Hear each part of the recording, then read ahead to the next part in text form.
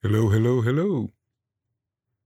This your boy, Scribe Nasti, back at it again with another wonderful episode of the Space Age Digital Podcast, aka S.A.D Pod. And I want to thank y'all for listening. Like I said, I'm trying to get better with these intros, but forget all that. We're gonna get into it. Once again, this episode is brought to you by Cashing In Services. Look out for that link. Hit them up. Gonna hear some good ass beats. Get your rap career on point. And without further ado, let's get into the S.A.D Podcast.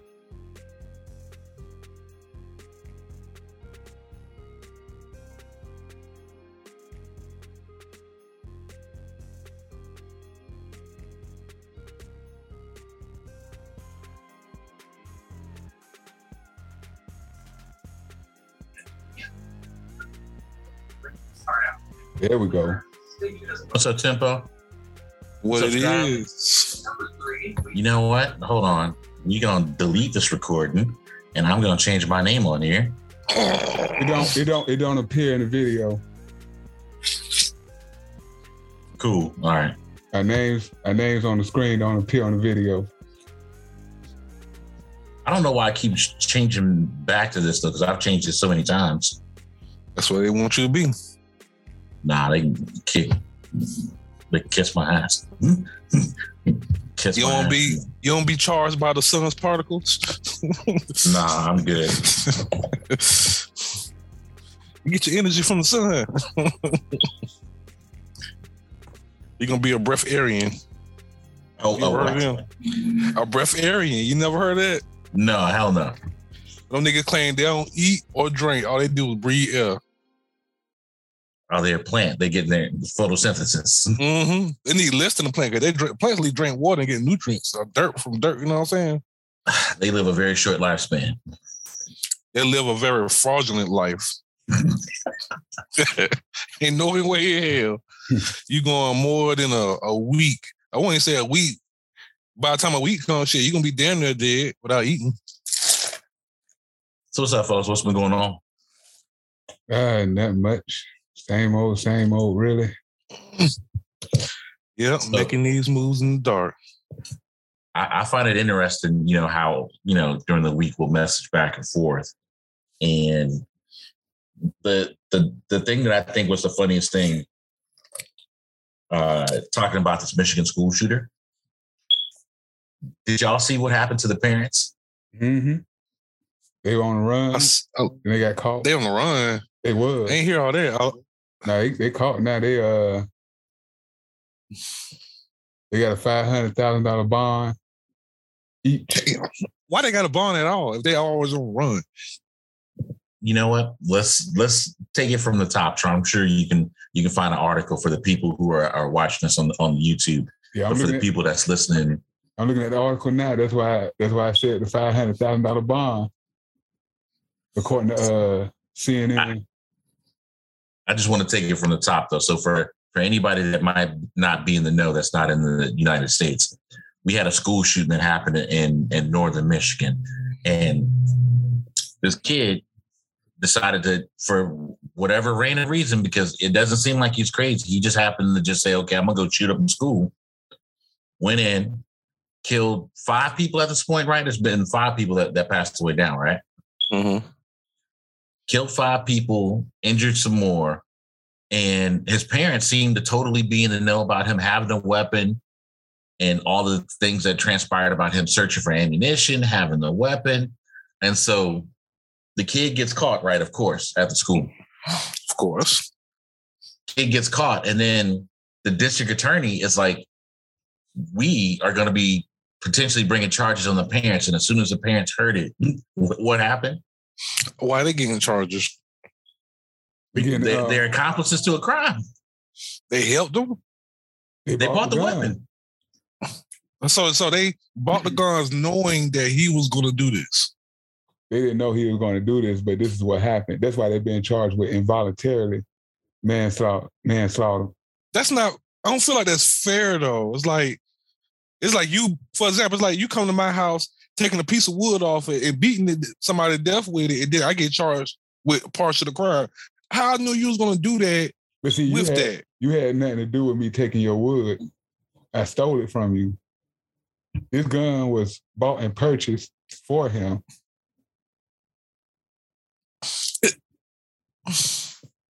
You know what I'm saying? I'm just saying. Okay, but in no reasonable mind, they would probably think he'll do that though. I mean, there were hints. There were hints that he was not stable. My problem is the hints something legally attestable? It can be. You know, for the past couple of weeks, I've been watching a lot of OG, original Law and Order. You know what I'm saying? Like, was you a 40-year-old white woman? No, it's actually pretty good because most of because see, I never watched old school Law and Order before I started watching it now. You know, I'm used to SVU. You know, everybody love SVU. You know, SVU don't really have too much detail on what goes on in the court. See, OG Law and Order is like half of the episode is them looking for the suspect. Then the other half is them prosecuting the case. You got a little more courtroom stuff, huh? And the stuff that they do on there, if that is anything based on real life, I can understand how these parents got charged. Because they charge people all the time on that show for stuff that they had nothing really to do with. You know what I'm saying? Like this. You know, they say his parents were, I hate to call them MAGA nuts, but I mean, they were Trump loving, gun toting MAGA nuts. So what if I bought you a car and then you shook like somebody with that car? Am I responsible? It depends. How long ago did you buy the car?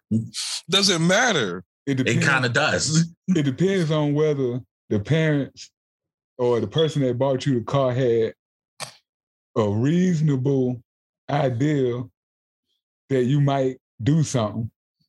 See, that's why they were getting tried. Now because they had a reasonable idea. The decision is up to the jury now of their trial. I feel like that's not fair. They don't take a deal. Only that'll work to me.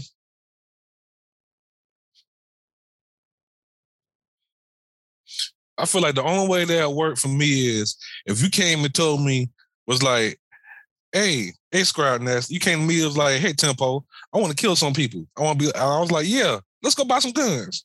Then I can understand that. Even then, once again, if I went there with you, I can't say what you is or what you ain't gonna do with whatever I buy you. Well, see, that's the thing about them saying that it's involuntary manslaughter, because if you look at the relationship that the parents had with the kid, it wasn't like what a parent relationship should be. They were treating their kid like he was one of the homies. Like, oh yeah, I'll buy you a gun, no problem. Oh shoot. And was it? It wasn't illegal though, was it? You got caught with some ammo. Look, just next time, just don't get caught. Yeah, that comment. That's what. So is that illegal though?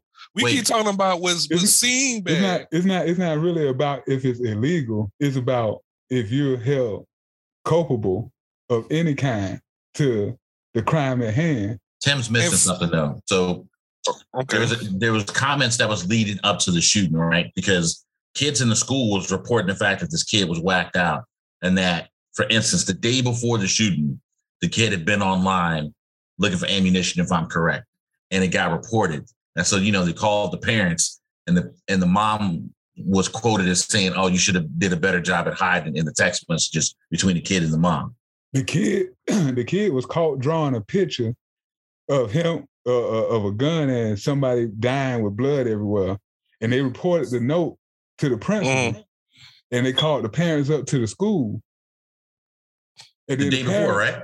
No, the day of the shooting, the parents had the opportunity to take him home and check his book bag and make sure that the gun was secure. But they didn't. And then they let him go back in the classroom And then moments later, pop, pop, pop. Right? If anything, it's the negligence of the parents, which is why they're probably getting charged.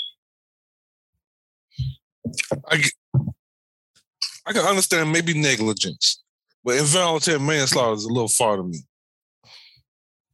Hey, sometimes the system isn't what we think it should be at times, but in this particular instance, I do think it's the correct move because these parents seem fraudulent in everything they was doing. I agree with the negligence part. They were negligence is more of an ideal based on what the people think. Exactly. When you talk about that's why they get tried. That's why they get tried. That's why they get indicted. Go ahead. I'm saying it's up to the jury to decide if they're actually held accountable to that. But isn't this the case that in the charges, kind of like if you charge them too high, I mean, if you don't get them found on that, they just get to walk free. Why don't you just charge them what they actually did then? Yeah, that's what they did. Upgrading charges. They didn't upgrade no charge. Those are the charges. They charged with involuntary manslaughter. I don't see involuntary manslaughter though. Because they weren't involved. But exactly, they created the conditions that led to the manslaughter. That is negligence. No, negligence was giving him the gun.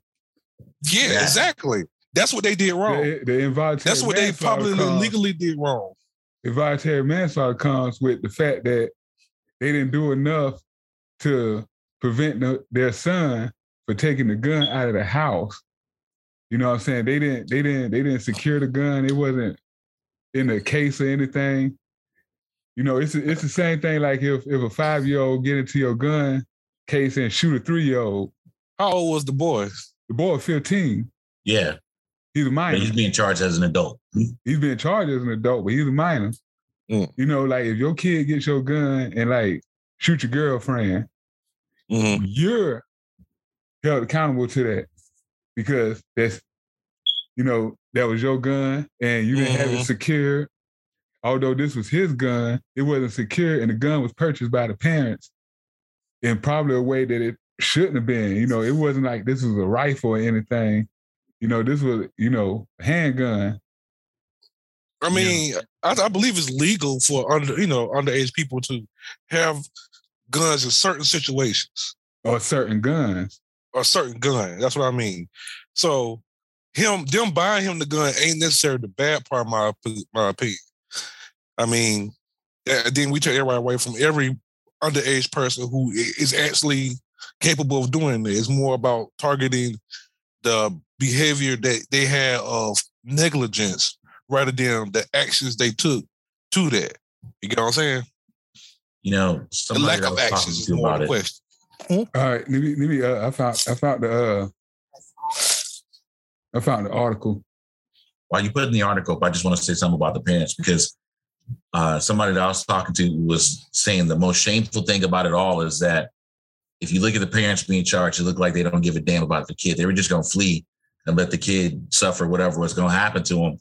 And the kid's going to sit in jail knowing that his parents were like, oh, I'm out. And it's just a sad situation all around because there's no love in that family. Oh, just another day to him. You know, it might have been. I mean, if he was willing to go into school and shoot it up, that just tells you the type of home life he really had. Exactly. He probably knew they was cool with her, you know what I'm saying? All right. Y'all see my screen? So the CNN article goes like this for anybody that's listening. The parents of Ethan Crumbley, the suspected shooter at the Oxford High School in Michigan, have each been charged with 4 counts of involuntary manslaughter. 4 students. It needs to be updated because it should be 5. Yeah, we can. 4 students in the shooting and 6 other students and a teacher were wounded. And announcing the charges Friday, Oakland County prosecutor Karen McDonald laid out a disturbing timeline and explaining why James and Jennifer Crumbley, the parents, were charged in the shooting deaths. And she states, and we quote, I want to really be clear that these charges are intended to hold the individuals who contributed to this tragedy accountable, McDonald said, and also send a message that gun owners have a responsibility. And they give a timeline, and we'll just read the cursory of the timeline. The father on November 26th buys the boy gun. And the day before the shooting, Ethan Crumbley's online searches alarms a teacher. This is what we were talking about before with him searching out ammunition. And then the day of the shooting, the teacher finds an alarming note Ethan Crumbley had written. I want to read that part out if you don't mind.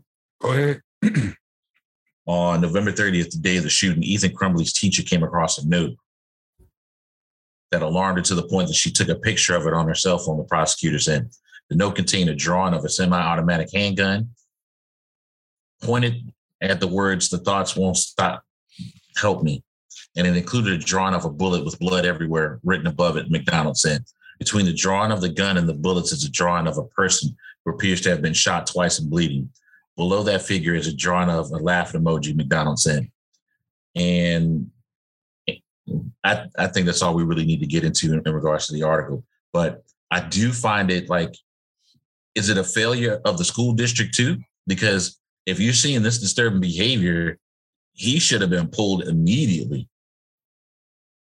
Well, it says the parents were ordered to get counseling for their son. No, he should have been pulled out that day. Out of the school.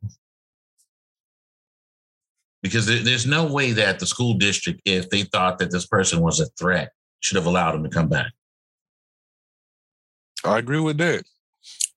So if you really, so you telling me he just threatened to kill somebody? He got all this shit going on. Y'all think he got a gun in his book bag, and y'all be like, "Oh, give him some counseling." Oh, but see, let him come back to school. They didn't know that the gun was in the backpack, nor did the parents ask where the gun was. And then the parents resisted. How did they know a gun was there at all? They didn't. No one knew. No one expected the backpack. Oh, okay. And then it said the parents resisted the idea of taking their son out of school, and they left without him. See, so the parents didn't even take him home, which is why school should have made them. Which is why they made him go back to the classroom. I feel like I don't know if the school had the power, but the school should have made them take him home. They should have called police. Then it said 1 o'clock. That day, the school surveillance cameras showed Ethan Crumbley with a backpack, and a minute later, exiting the bathroom without it with a gun in his hand.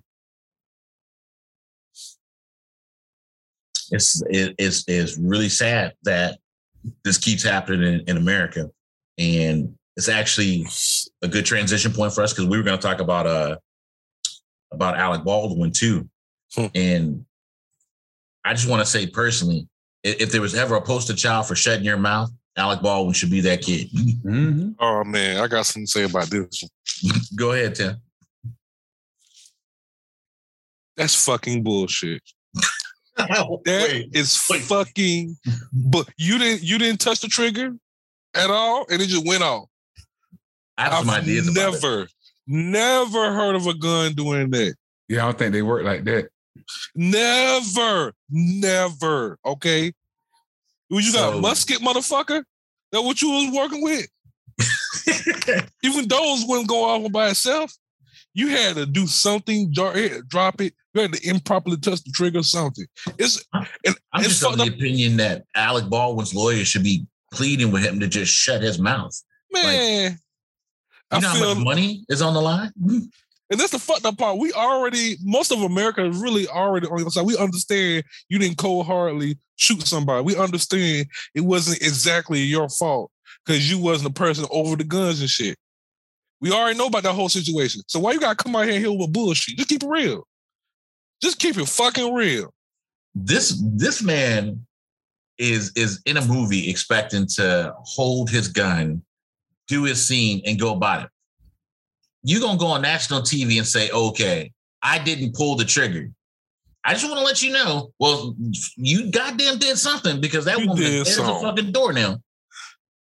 I heard a lot about the situation, and I'm going with the theory of the person on set who was supposed to be handling guns, they were not the right person. In fact, they told the other people, hey, I don't want to take this job because I don't feel like I'm the right person for this job.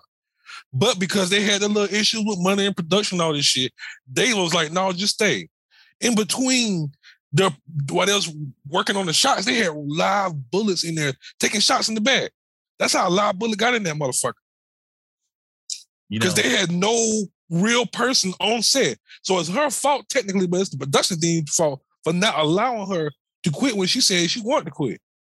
It's her fault for staying. Yeah, she said she didn't feel comfortable doing the job. That was on record. Damn. And I believe but they didn't have the money to be going to find other people or whatever the situation with the money was. So they decided to keep her. And while they still kept her, she allowed the same gun to be used while they're cutting scenes to be used as targeting practice. So they had live bullets in the shooting at cans or whatever the fuck they're shooting at. And then they want to go back and put blanks in it and do live shooting, which I'm sure was totally against protocol, but she didn't know. She wasn't properly trained for that position. She had no business having that position. I can't speak for everybody and say that, we've all held guns. I know that I've weapons trained extensively, right? So the first thing that you do when you get a weapon is you check it. You treat any weapon like it's live. And if I'm on the range, you got people side by side next to you and everybody's shooting you in a lane, you in a lane, you in a lane, right? And so all of a sudden, if you're handling your weapon, you got your weapon either pointed like this downrange or you got to point it down at the ground, right? Like this, right? Yeah. So all of a sudden, the very first thing you do, if somebody turns towards you and points the weapon towards you, you don't point that at me. Oh, it's a cold gun. I don't give a shit what you said. I believe they all thought it was a cold gun, but I think it's more of a situation where they probably had a bullet in it and put a blank in it at the same time, and that's what caused it to malfunction and hurt the old buddy as well. It was probably like Brandon Lee, where they had the Crow. Yeah. Oh yeah. Well, here's the thing though. There's a difference though. The young lady from the Alec Baldwin set was killed with a real bullet. Brandon Lee was killed with a squib. They still have the ability to kill. It was determined when they did his autopsy that the squib malfunction hit him. He survived a couple of minutes, but bled out there. He died. Yeah. So like pretty much the in the Brandon Lee situation, the blank was stuck in the barrel, and then when they shot the other blank, the first blank came out, and it had enough force. Yeah, to be a projectile. But I don't think that was the case. She got killed with a real bullet. I believe they thought they cleared the gun and put a blank in there for the scene or whatever they was going to do. And they end up shooting the real bullet through the blank. That's why it had that kind of effect. And two people seriously hurt. One person died.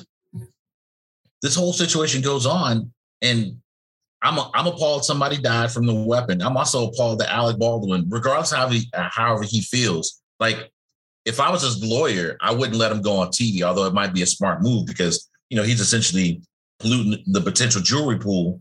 I say get on TV and be honest. Don't hit him with this bullshit. We know what's up, man. Just be real. What do you think he should say? That I didn't know. I thought there was a blank in there. And it was an accident. Of course you pulled the trigger. But I'm sure you didn't pull the trigger thinking that you would kill her. I'm absolutely sure of that. No matter what anybody say, you can't say that you look at Alec Baldwin and you see murder in his eye. All right? He is. I don't know him personally, but I would say he at least is a decent enough person. He worked with plenty of people. Nobody has any bad thing ever said anything about him, from Tracy Morgan to anybody else. They all love him. Except the paparazzi. You hate them bastards. Of course. Fuck the paparazzi. I understand that. But when it comes to actors who actually work with him, everybody loves him. So I don't think he shot her out of malice, but he was given a loaded gun that he didn't know was loaded. And he was doing what he was supposed to do. You can't fault him on that sense.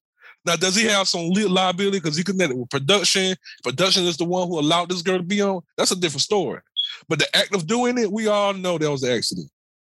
For the people who are watching on YouTube and for the people that's listening, we got one of the articles up about it from NPR. And Alec Baldwin's statement goes like this: I cocked the gun. I go, can you see that? Can you see that? Can you see that? He added, and then he let the hammer go, and the gun goes off. And the very first thing to me is, I don't know if too many people know this about these old school Colt pistols. You can cock the hammer back, and if it strikes that bullet, you don't have to pull the trigger. You can just, nobody remembers the old school Westerns where you just hitting the hammer and not the trigger. That's exactly what he did. And so that's why I say it's dumb for him to be on TV, because he just pretty much admitted, I didn't shoot her. I didn't pull the trigger. You didn't have to pull the trigger, stupid. You were just did something. You killed her though. Yeah, damn straight he did. Go ahead and get your teardrop tattoo right there on your eye. I would respect the fuck out that shit. Boss baby got a body. For real. So Scribe, you got anything you want to say to wrap up your thoughts on this? I ain't really got too much to say. I know it was an unfortunate incident. Don't know if it. By the way, nobody here is not making fun of this young lady that passed away. Just want to make sure you say that. I don't know that. I don't know. The jury's still out on whether or not it was an accident. Because like I said, I've been watching a lot of Law and Order. It's kind of how these episodes start. That's kind of how these episodes start. Yeah, I don't think Alec Baldwin meant to kill her. Maybe somebody else loaded the gun or something like that. It was some sort of shit like they don't hit me. But I don't think Alec Baldwin meant to kill her. See, that's why. The only thing I got to say about it to finish off. Go ahead. One of y'all. I was going to say is, I hope that everybody said that it was a little bit of stuff going on that morning, right?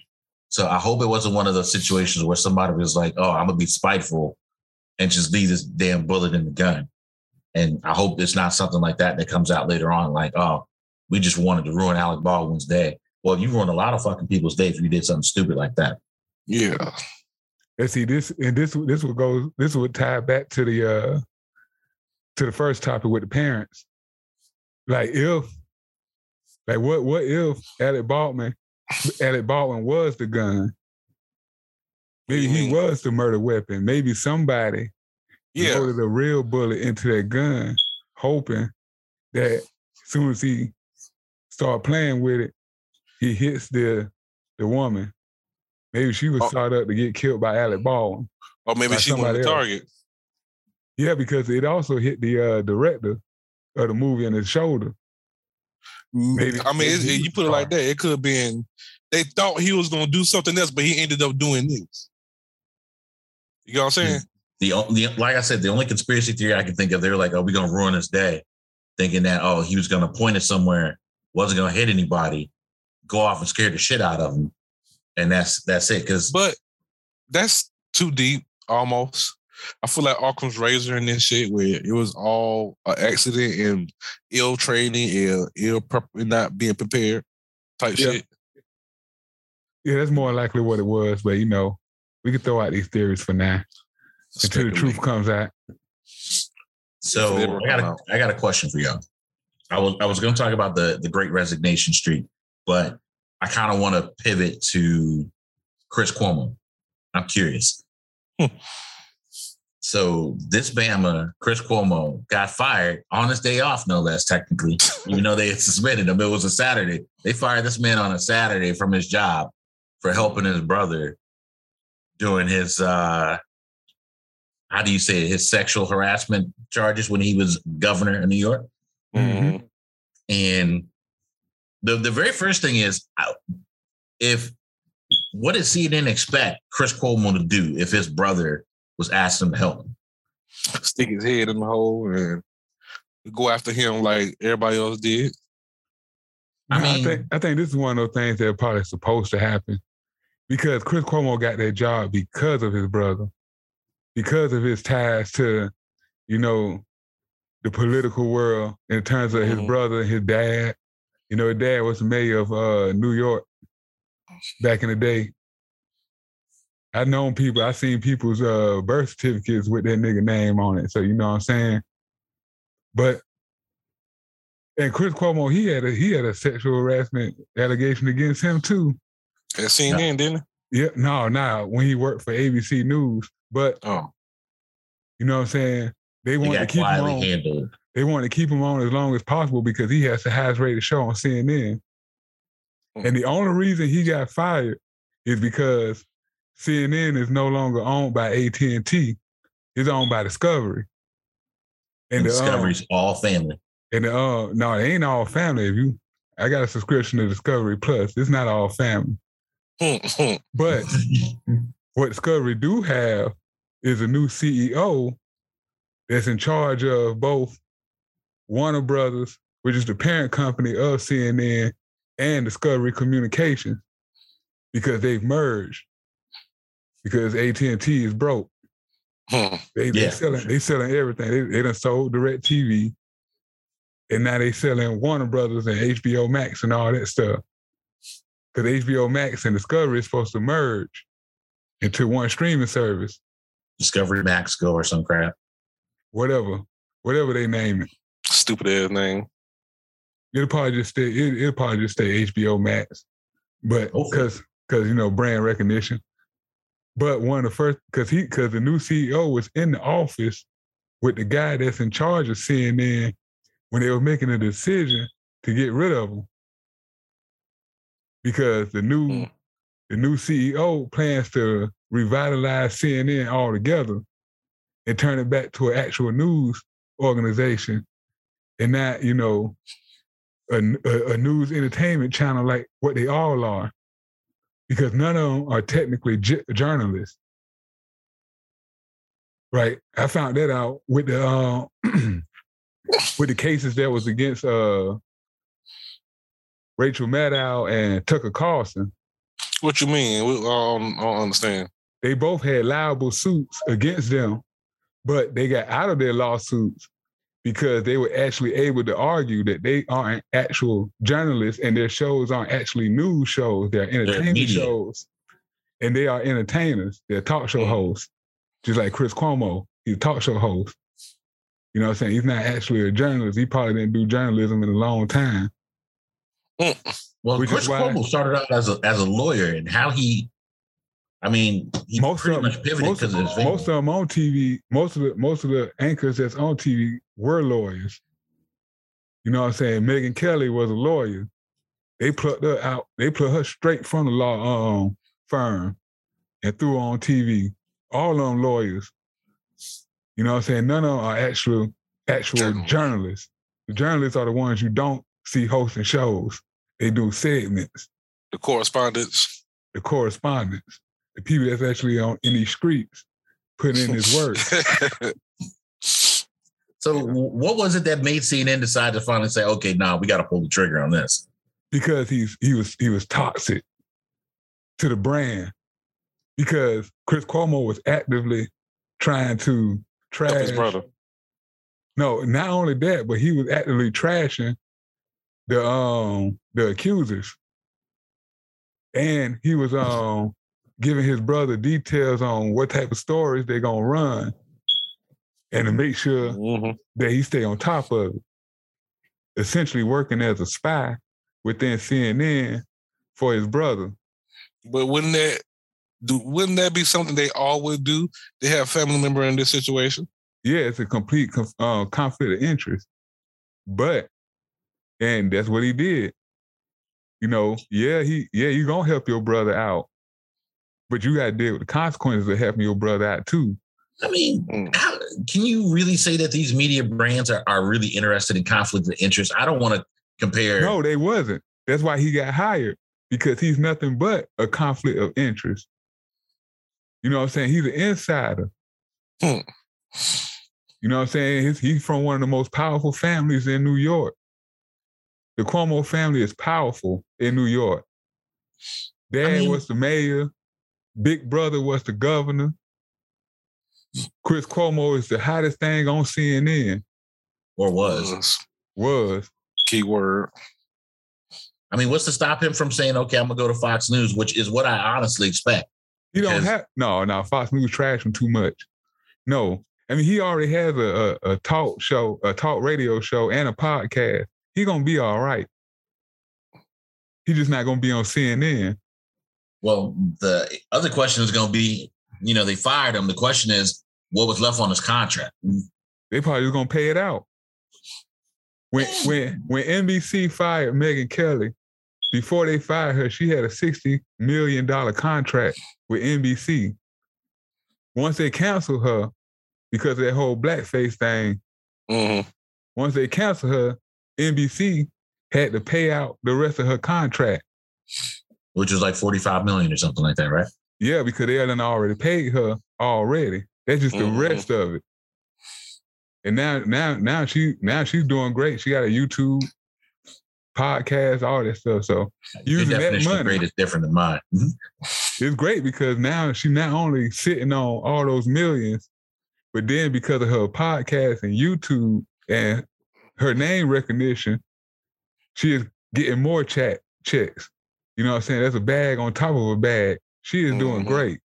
She's not on TV no more, but she don't have to be. You know, some just bigger TV. Again, CNN's Chris Cuomo's top ratings is nothing. He was the highest rated thing on CNN, but he only really get by 150,000 views a night. In comparison, Fox get 4 times that much in the same time slot. CNN is actually doing worse than HLN, which is their sister channel. In comparison, don't show nothing. In more comparison, Mr. Beast, he's losing the forensic files. And in more comparison, goddamn, Mr. Beast came out with a video that did almost 50 million in 24 hours. Exactly. What video was this? That Squid Game. Yeah, that Squid Game joint. That shit was actually kind of tight too. Yeah, I seen that. Y'all will have to link it to me because I have not seen it. Point is, he recreated all the Squid Games. It's almost like you can go out there and do the fuck ever because they pay you out and then you come back and make more money. Because YouTube is almost a bigger platform than any of those news channels. So what y'all saying is him losing his CNN platform just led to him having a bigger platform. Yep. Yeah. Because CNN got to pay out his contract, which is millions, and then he can use that millions to do his own thing or do nothing, just sit back and chill for the rest of his life. He don't have to do anything. That's why it's not a bad thing on him. It's more of a bad reflection on CNN than anything. CNN might be losing their other anchor too because they talking about Don Lemon got a sexual harassment charge on him. Yeah, Don Lemon. Yeah, Don Lemon grabbing dicks. Like old buddy at the job back in the day, Tim. We'll keep that for I take that back. I take that back. He wasn't grabbing dicks. He was more like grabbing his own dick and telling the nigga to smell it. That's what Don Lemon did. Don Lemon put his hand down his pants and told the dude to sniff. Do you like D or do you like P? There's no way Don Lemon did this. I mean, no. I believe it because I remember watching the CNN New Year's Eve thing a couple years ago, and Don Lemon was super drunk. Telling me, should I get my nipples pierced? I think I'm gonna go get my nipples pierced. And the little white anchor that was standing beside him, like, all right, Don, that's enough. And then they cut back to Anderson Cooper. He's too drunk. The real him start coming out. The real him, he get drunk, and this happened at a bar. You know what I'm saying? His incident happened at a bar, so I can see Don Lemon getting drunk off them Long Island iced teas, getting super slow, and putting his hand down his pants and tell niggas to smell his fingers. Fingers smell like gay balls. So yeah, I believe it. I believe all accusers. But it's one thing if you and I don't even see how that works because you're out at a bar. You do something flabbergasted. Now I really am because I really don't know how to proceed from that. It's like, okay, hey, I did something stupid at a bar, like most people do. Now you want to get me fired for my $100,000 a year job or whatever you want to call it. $100,000. Yeah, he gets. I think like $6 million a year. Don Lemon makes more money than most people in this country a day than they do a whole year. Well, if he get fired, it's a wrap. They probably just get rid of his money. They probably just get rid of him just because the ratings are so low. CNN has been trying. They've been trying to sell CNN for like the past 5-6 years. Just that nobody ain't want to buy it. No, well, nobody is doing as good as Fox, but Fox has a way of just keeping the fire on them hot, and it's not like Fox News is that. See, I got a theory about that. Go ahead. The reason why Fox News ratings are so high is not because they are better. It's because the majority of their audience are the people who still have cable. Right? Ain't nobody under 40 really got cable like that. And that'd be mostly CNN and MSNBC's audience. Right? If you 40 and under, the likelihood that you got cable and you're actually watching TV at that specific time is slim. Ain't too many people 40 and under is sitting at the house at 9 o'clock watching Chris Cuomo. It's not gonna happen. But if you like 65 and then you at the house, you probably got cable or satellite, and you're probably gonna watch what come on now, Sean Hannity. You're probably gonna watch Tucker Carlson, and you're more than likely gonna be white. You're gonna be white and old and conservative. I know. I work with an old white conservative. That's what they do. He has a subscription to both Fox Nation and The Blaze. The Blaze. Glenn Beck. He got a bookshelf full of conservative books. Your Ann Coulters, your Mark Levins, your Glenn Becks, your Bill O'Reilly's. He got the whole book collection. I'm telling you. I don't want to say anything bad about Glenn Beck. He might watch this show and want to talk about us bad, but he won't. Trust me, I've seen a couple of them Glenn Beck shows. They talk bullshit and sell dog products. I was gonna say, goddamn, I thought Glenn Beck fell off. No, he hasn't. He owns The Blaze. The Blaze is like the biggest conservative streaming service out there. Next to Fox. It's Fox, The Blaze, and then all the other ones like Newsmax and OAN and whatever. So we can pivot into what we wanted to talk about before this, which was the Great Resignation. You know, cats getting fired like Cuomo and potentially Don Lemon.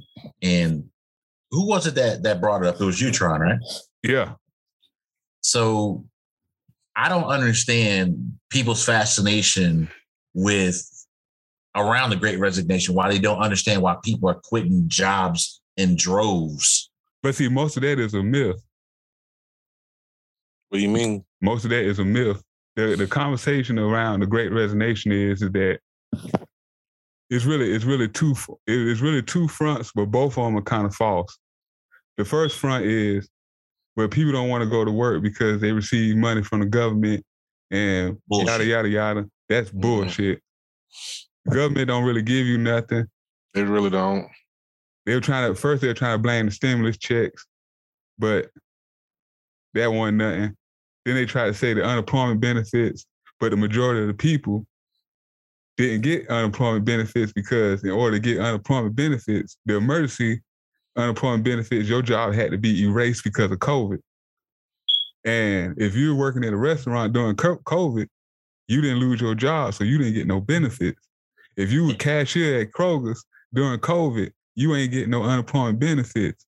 Mm-hmm. Like the majority of the people that make less than $15 an hour, which is what people want the minimum wage to go up to, they didn't stop working during the pandemic. Unless you worked at a restaurant that was shut down. Or a bar or something, like a bartender or whatever. Majority of the people were still working. McDonald's never shut down during the pandemic. Never. You know what I'm saying? Kroger did not shut down during the pandemic. Walmart was still open. You know what I'm saying? Not a single hospital was shut down. No healthcare facility at all. Right? So the majority of the people who got those unemployment benefits were people who jobs were deleted, who jobs were snapped out of here, which was not the majority of the people. So you can't blame them for the Great Resignation. And then the other side of the coin is people were quitting their jobs because they paid too little and it was crappy. No, I believe that was a total lie as well. Well, I believe what was happening was that these jobs, especially in the fast food industry, were using the excuse of people quitting to not hire more people so they can pay for less work. So if you have a McDonald's and they only got 2 people working in there, those 2 people are doing a job of 6. They not paying 6 people, and they not paying those 2 people the price of 6 people. They money did not triple. You know what I'm saying? They saving it. They were banking on that. That's why all their revenues went up, because their overhead went down, and they're lying to you. I'll be right back. All right. And they're lying to you, saying that, oh, we got to shut down the drive-through because nobody wants to work. That's not the case. You're just not hiring because you're trying to burn out the people that are already there. And then when they get burnt out, you're just going to replace them with 2 more people instead of having a full staff. So something interesting got talked about with a couple cats in my job, right? And I think it hits the nail right on the head for some of this when people are talking about it, right? So I'm pretty sure right now, if you look like online, they're talking about like everybody's hiring, right? Like all these companies are hiring, right? Mm-hmm. But if you talk to pretty much anybody that we know that are actively looking for work, right? How many of them have put in for jobs and said, oh, I put in for a job, and then they said, no, we don't need you, right? But this same place just got done advertising like 20 positions, but yet they ain't hired nobody for these positions yet. And what my buddy at work was saying was that everybody that could take out a PPP loan, right? Mm-hmm. They took out the PPP loans, and depending on what company you were, like we'll take Kanye, right? Kanye's company got like over like 1.8 million, right? As a PPP loan. But like his company wasn't struggling. So, it's going to come a time when they got to pay those loans back, which if I'm correct, Kanye's shoe company did pay that loan back. So let me make sure I'm not liable for that. But a lot of these companies are like, okay, hey, if we say that we're advertising for positions, but we don't hire nobody, we don't have to pay the loan back because we're actively hiring people. Just because you're actively hiring doesn't mean you got to take them in. Exactly. That's why I say it's a myth. And it is really meant to like scare up people to vote however they want them to vote. Because it's not that people are quitting their jobs in droves. Yeah, people are quitting, but the ones that are quitting are like, young people who don't really have any, real responsibilities like that. Like if I'm 17 and it is only me and another dude working at this restaurant, yeah, I'm gonna quit. I done been in restaurants where I done talked to a waitress. I had went to this restaurant on a date. I talked to the waitress, and the waitress was like, "This is my last day." They're like, man, people, they come, they yell at me, they cuss me out because they have to wait 45 minutes because social distancing and all that. And like when they have to, when like I don't know how they're doing it now, currently, but at that time, you're gonna have a certain amount of people in the restaurant. Mm-hmm. So it usually come with a wait time. And sometimes it'd be like a 45-minute wait. And then they don't have that much staff in the kitchen to cook the food, so you have to wait even more, which agitates people and they get all riled up and mad and don't leave a tip. And a young lady told me, like, shoot, yesterday I only got a $1 tip the whole day. That's why I'm quitting. And I can imagine that her story is not unique at all. It probably happens everywhere all the time.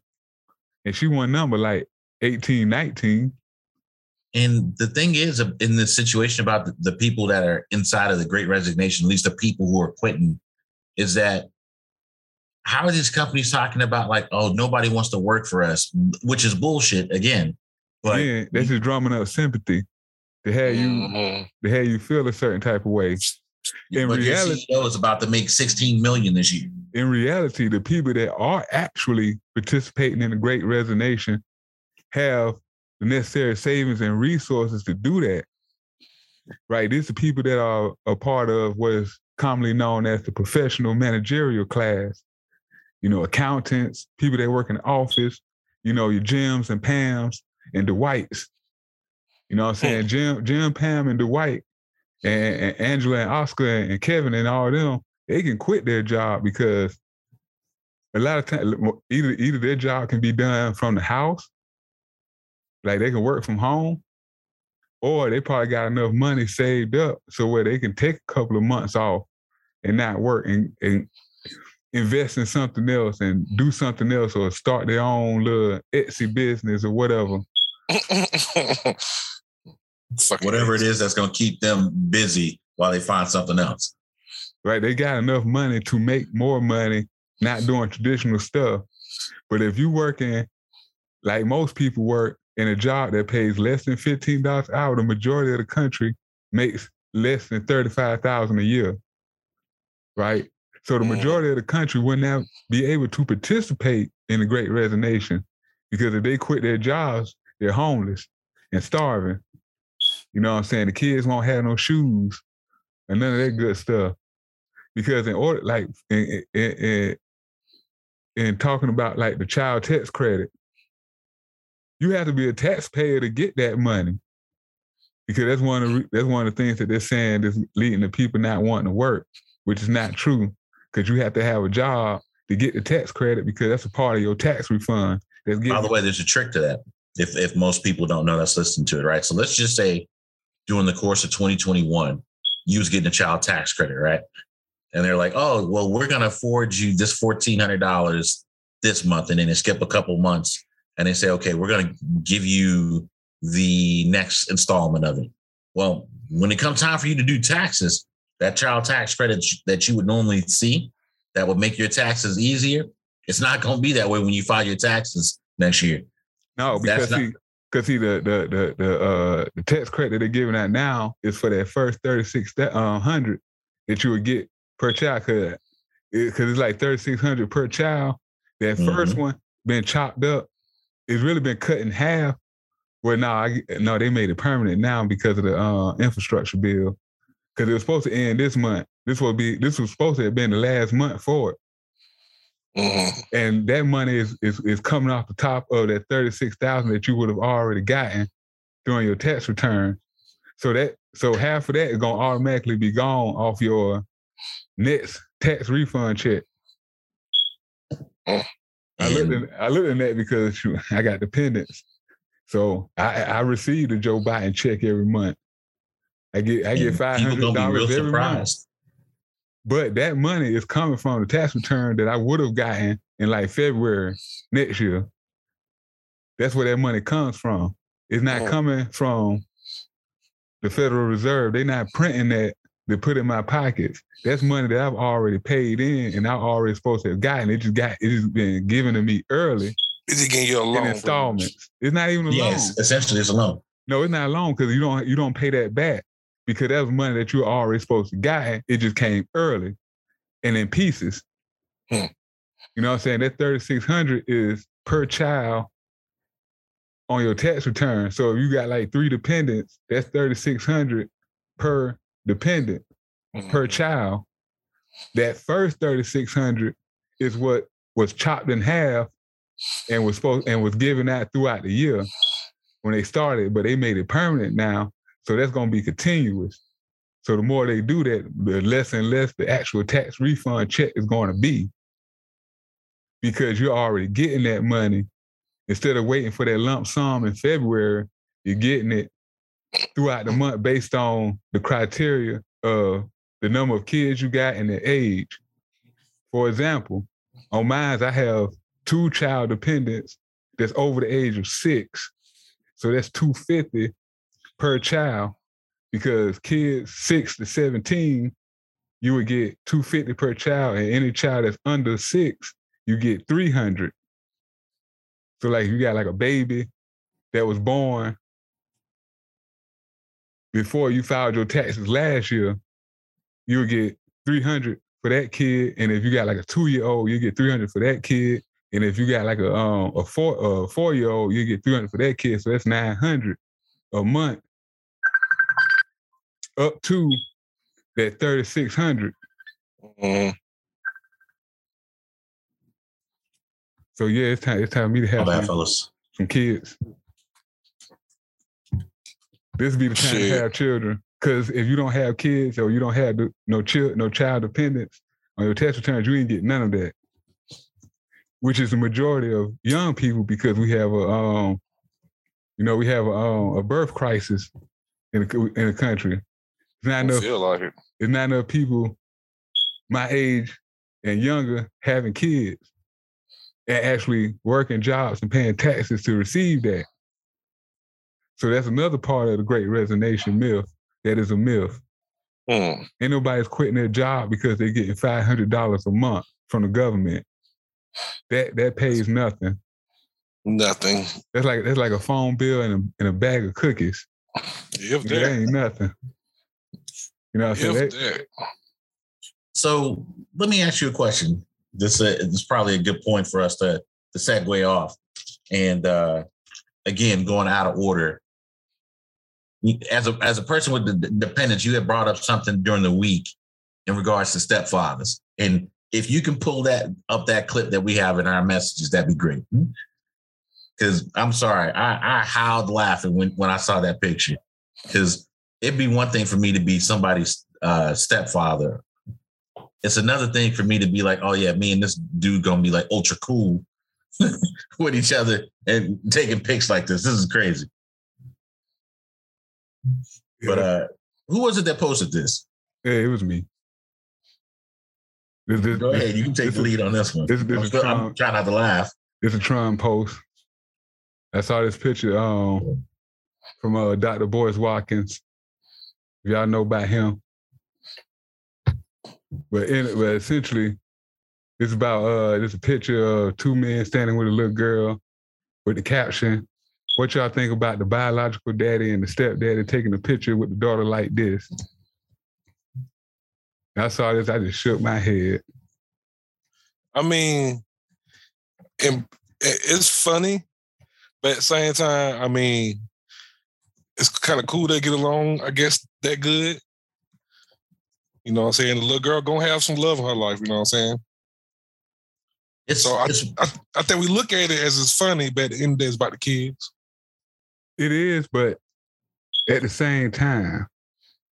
Maybe that's what she wanted. Yeah, I mean. I'm not gonna front the kid if she was like, oh, I want to take a picture with both my fathers. Exactly. I mean, was you gonna say no? Like, no, sure, that shit gay.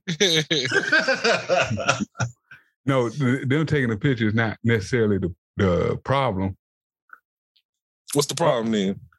I think the problem is the idea of being the stepdaddy.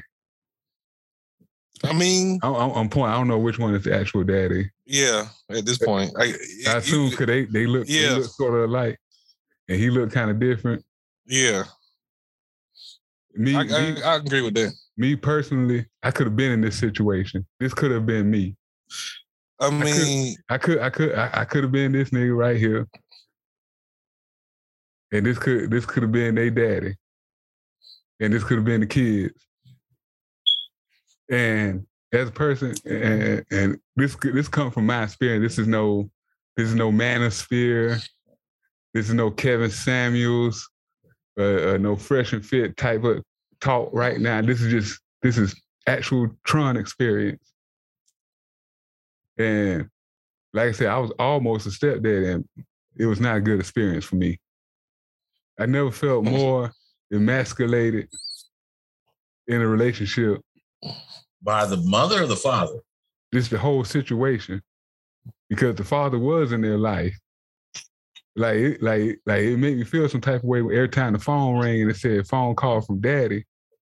And I'm looking like, oh yeah, that's right. These ain't my kids. But I ain't gonna lie, the little boy tried me on the first day. But I couldn't do nothing. You know why? You ain't their dad. I ain't their daddy. I had to take that disrespect till mom got home.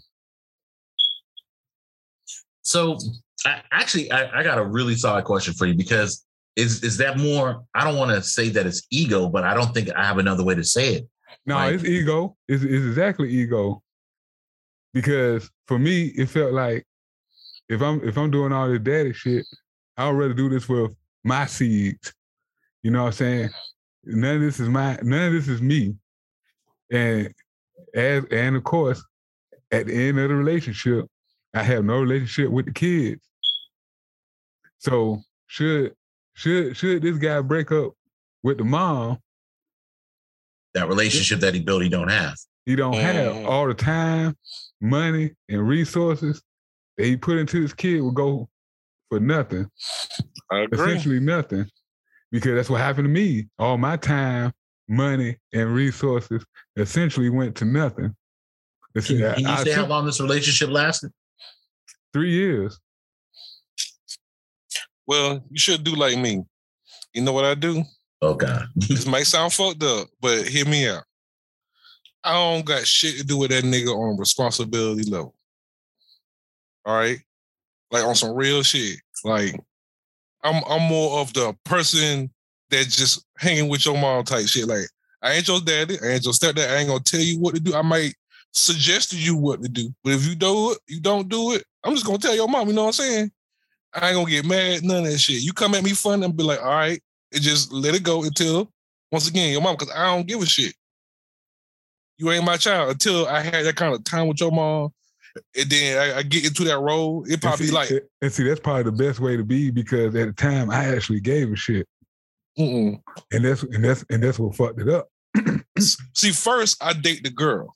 Once we in a relationship, then I may address that. But before I even get to a point of relationship, I gotta feel like whatever I want to do and how I want to play that role is going to be acceptable. It's okay for me not to be their daddy. You know what I'm saying? It's okay for me just to be a nigga here. Some things got to be really well spelled out. Yeah. Like I said, most of the bitches I end up fucking with, that's how it is. Like, they don't expect for me to be that person for their child. Like, they already got their father, whatever. So I'm just a nigga they know. You know what I'm saying? You just listen to me like another teacher you would probably have that same kind of respect for. You know what I'm saying? And to be fair, that's exactly how it was in my situation. The only reason I got out of that relationship because I realized that I wasn't gonna have no kids. And I can't be a stepdaddy without actually being an actual dad. Why ain't gonna have no kids? Well, actually, it was because she was kind of too old. What's too old? She had just turned 41. That's not too old. But she had all sorts of medical issues as well. And she just became a grandma. So yeah, I see. I understand that. I had to get out of there because if she was a healthy 41-year-old, you could have got her pregnant. Maybe. I mean, I wouldn't say maybe. If she was a healthy 41-year-old, you said she would have all kinds of medical issues, that's different. But a healthy 41s are giving babies these days, like real talk. Yeah. Medicine and shit. So it is, conditional.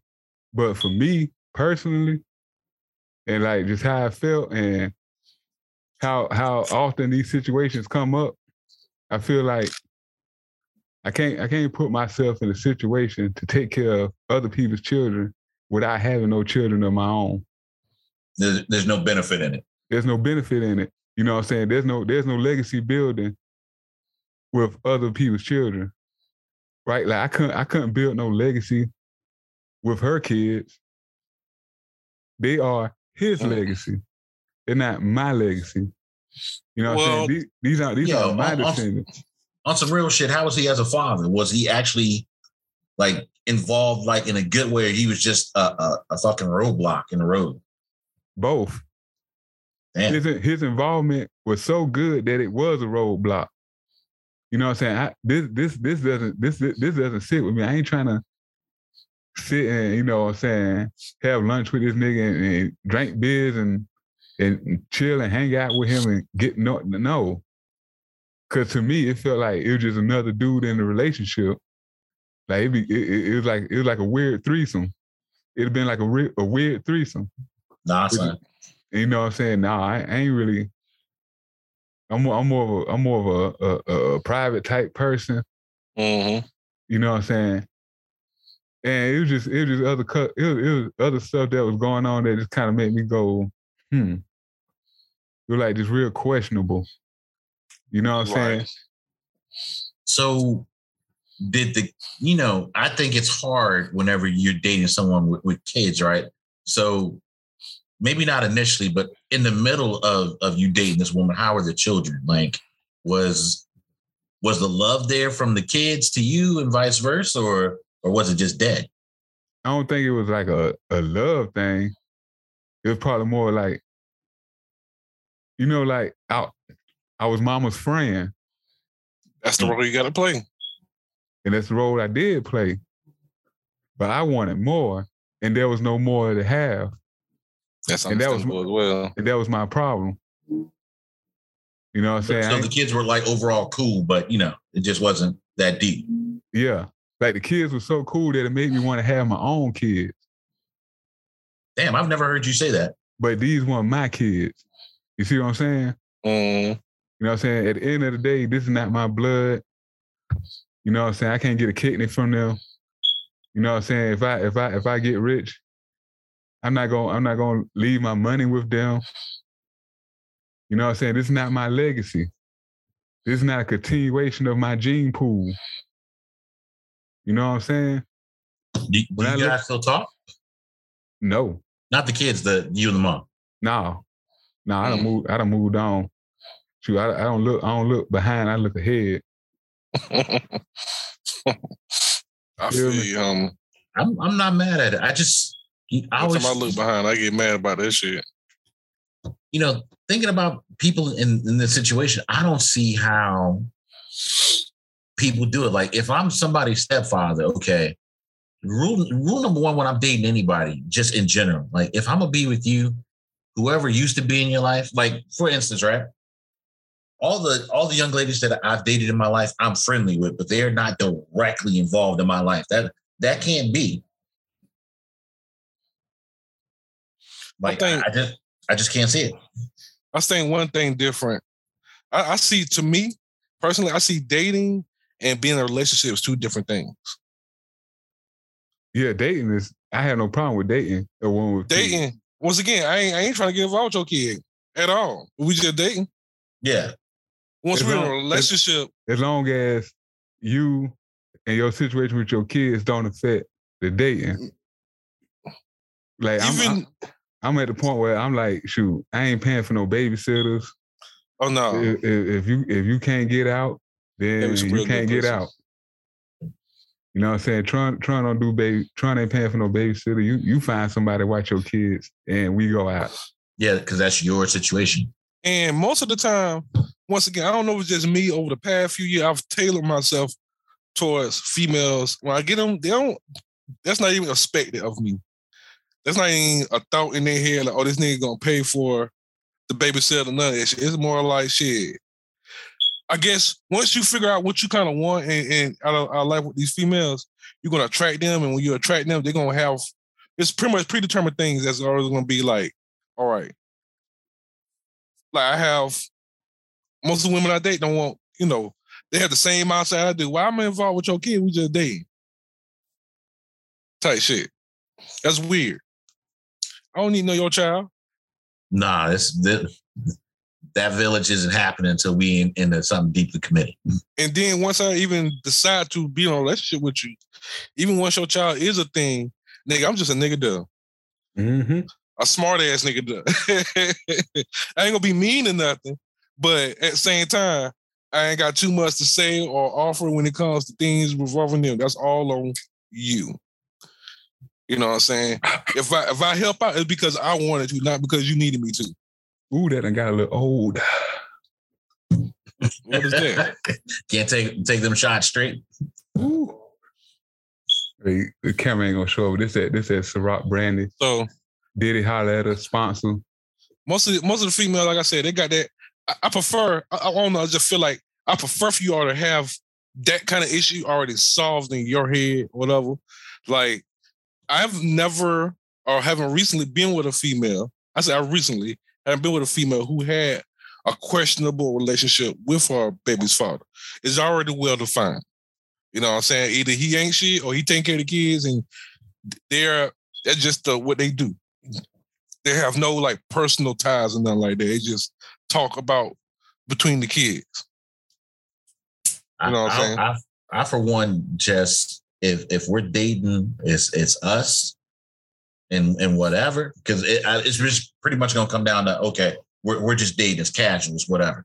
But once the relationship becomes serious, my only parameters is that, okay, and I might do every once in a while for the kids, because, you know, if it makes you happy, okay, cool.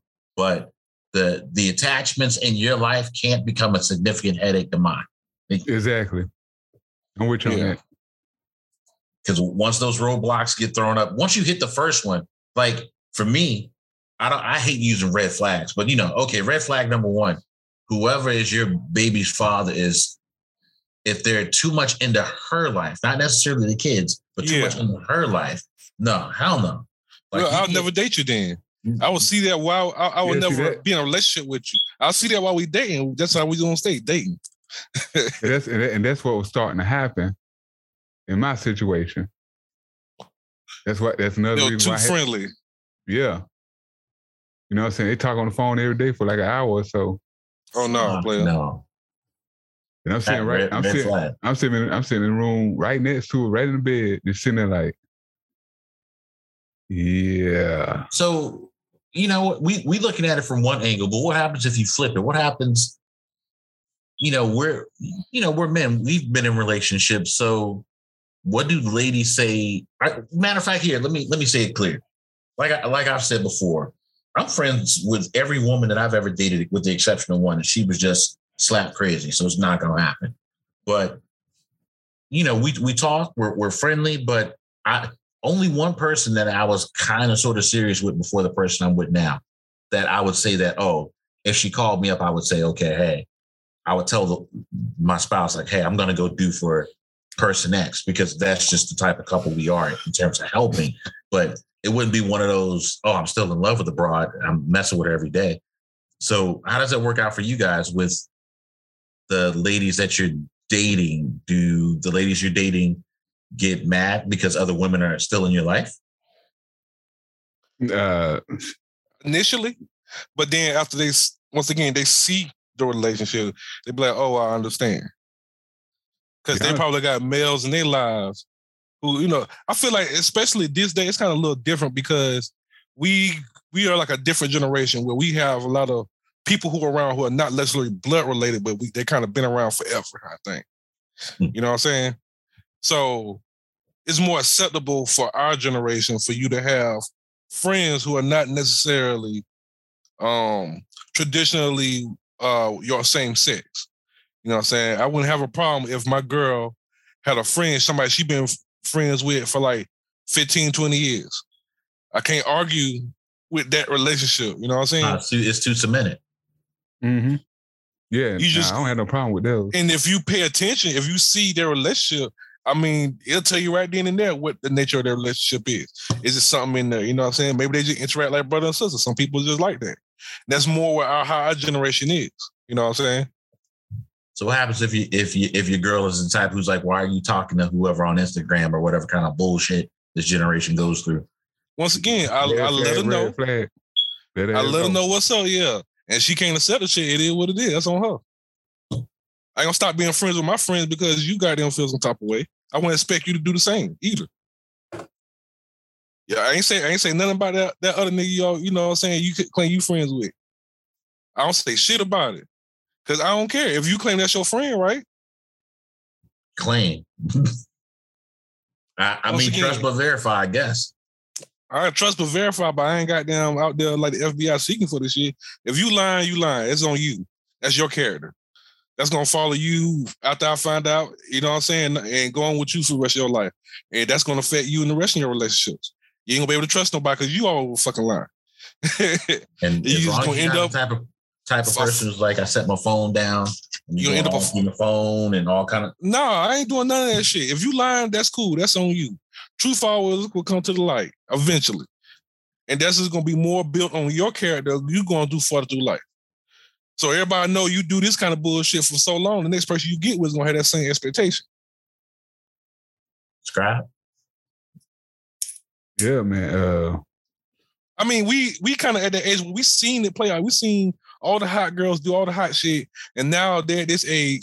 Nigga, they can't buy a proper date. They just getting niggas that want to fuck don't want really nothing else to do with it. That's what you put yourself as worth. Yeah. By the behavior that you had going on. You cheated on this nigga for this nigga and that nigga. Ain't no nigga gonna take you serious when you 38 now, bitch. Not at all. That's true. That's true. Ain't no nigga gonna tell you they gonna fucking dump you like you been getting done for your whole life.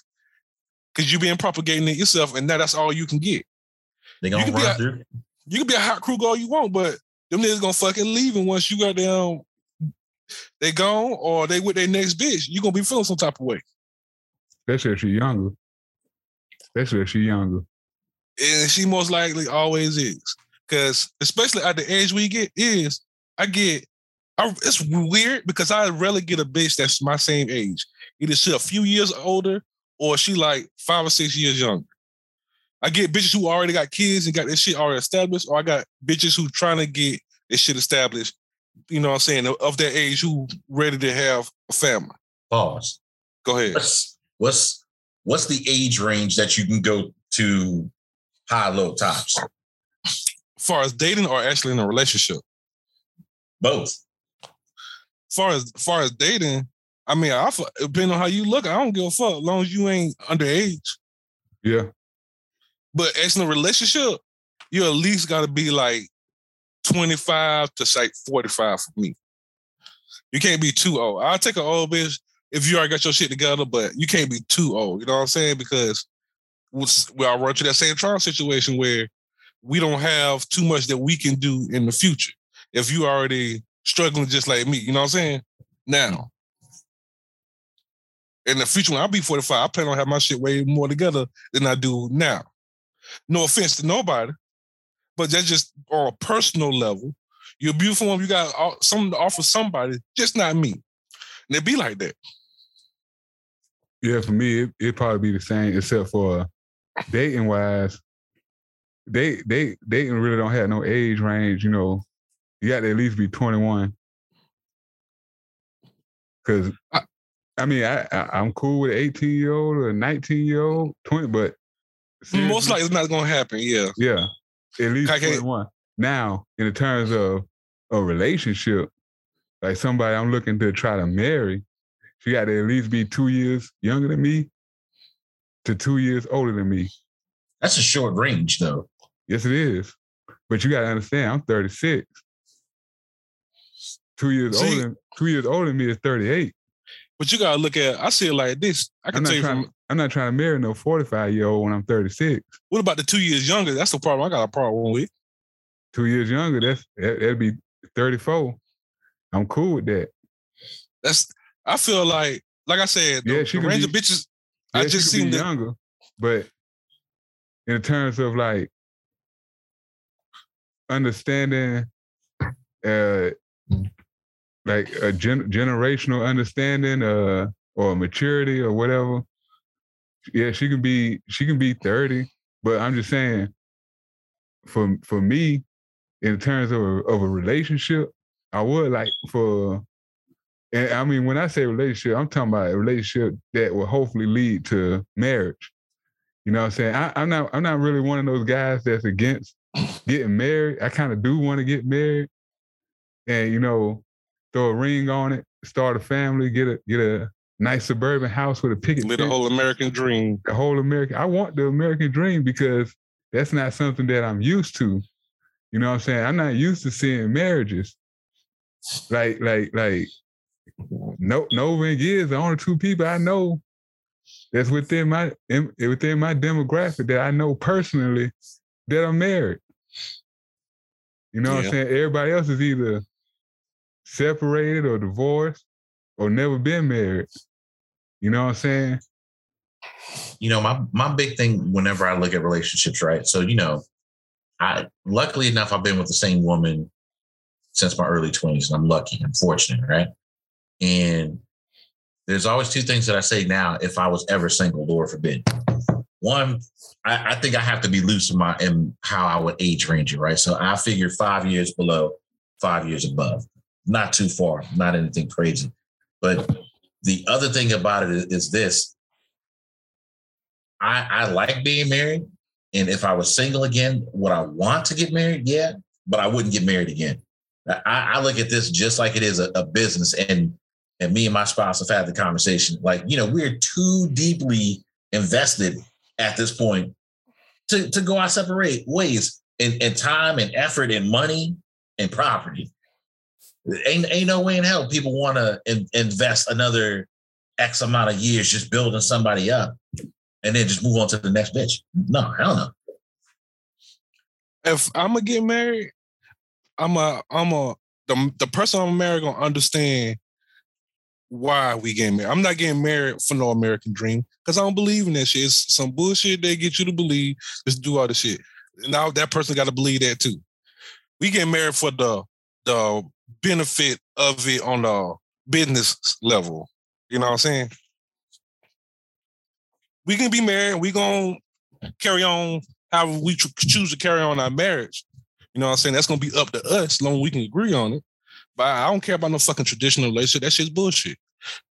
Most of this shit don't work out, or they stay together even though they're doing all sorts of fuck shit to each other with no honesty or truth. Most of the time. Most marriages end in divorce because of that. Mm-hmm. So I'd rather just be honest with a person. And if I can find somebody I can be honest with and keep it real, and we work out how we work out, whether we be monogamous or not. I ain't got nothing against either or. You know what I'm saying? Long as we work it out between us and we got an agreement, we can work it out like a fucking business deal, how I see it. I mean, that's how it should be. And I'm with you on that. I agree. And they should understand that all that's bullshit. And if it's not a business agreement that we agree that we love each other, but we also need to agree that this is an understanding of a business agreement. We're going to use this to make a profit together. I pretty much need, once again, that's why I end up with the Rangers, a bitch. I end up with a bitch who already got her shit established or know what she's doing. Or end up with a bitch who going close to her 30s, who's ready to settle down and get the same knowledge that I'm spitting out. You know what I'm saying? That's why I'd be like, Tron, maybe you need to look a little young, because I promise you, some of these 28, 26, 27 years old, they ain't already went through their little shit. They got fucked up families. You know how the family structure is. Mm-hmm. They already see what's up, and they want something different. They want the truth. They want to be able to be honest with a motherfucker.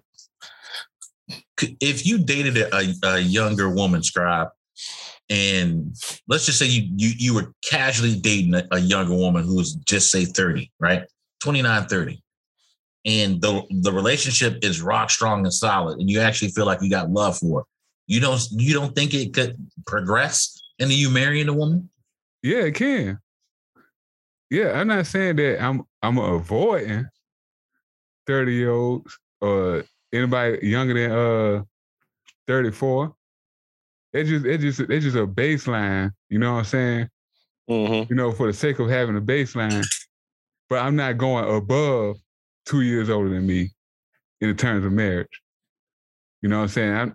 When I'm 38, I'm not looking for a 40-year-old. You know what I'm saying? When I'm 40, I'm not looking for a 42-year-old.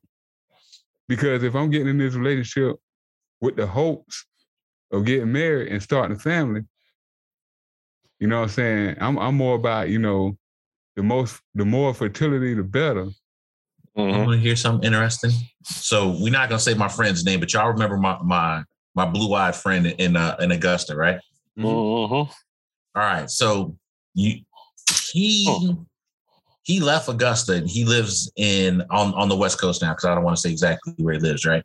And I'm not bad-mouthing his choice in his spouse that he's currently married to, because he got married about a decade ago, right? Congrats. Right about the same time that I left, he had got married, right? And there's a 10-year age gap for him. And not to mention the fact that a year ago, he had twins, right? So, person X is what we're going to call him, right? So person X has a 10-year gap. Older or younger? He's older, she's younger, right? Which isn't a problem, right? But person X had twins with this young lady, and he turns, I got to think about my age. If I'm correct, he turns 49 or 50 next year. So, it's not that you can't have the range, because they are a great family and she is great for him. Because sometimes they play out like that. I agree.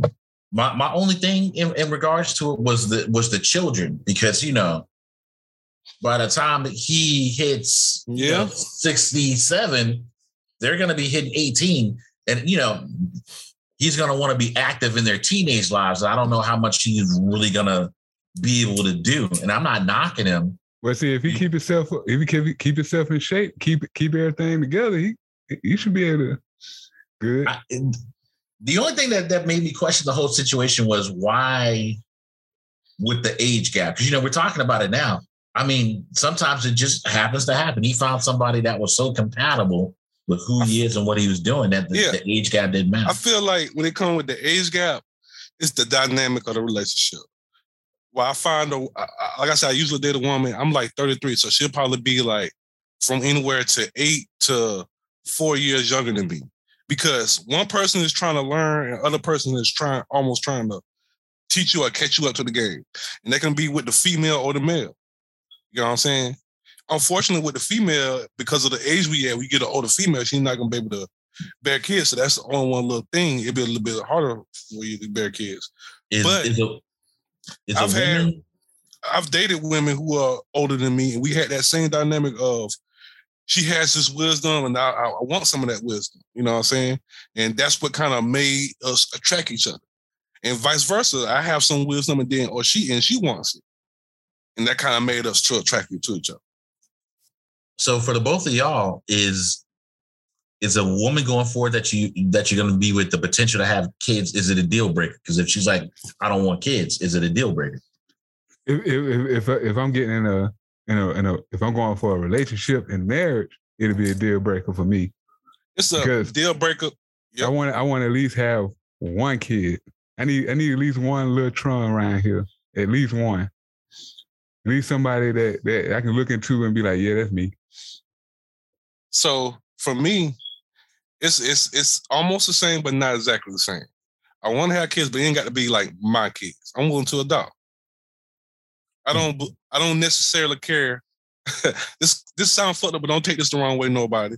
I don't necessarily care about the gene pool. There's plenty of black people out there. We all gonna survive. It's more about the mindset and the attitude and the love to me. You know what I'm saying?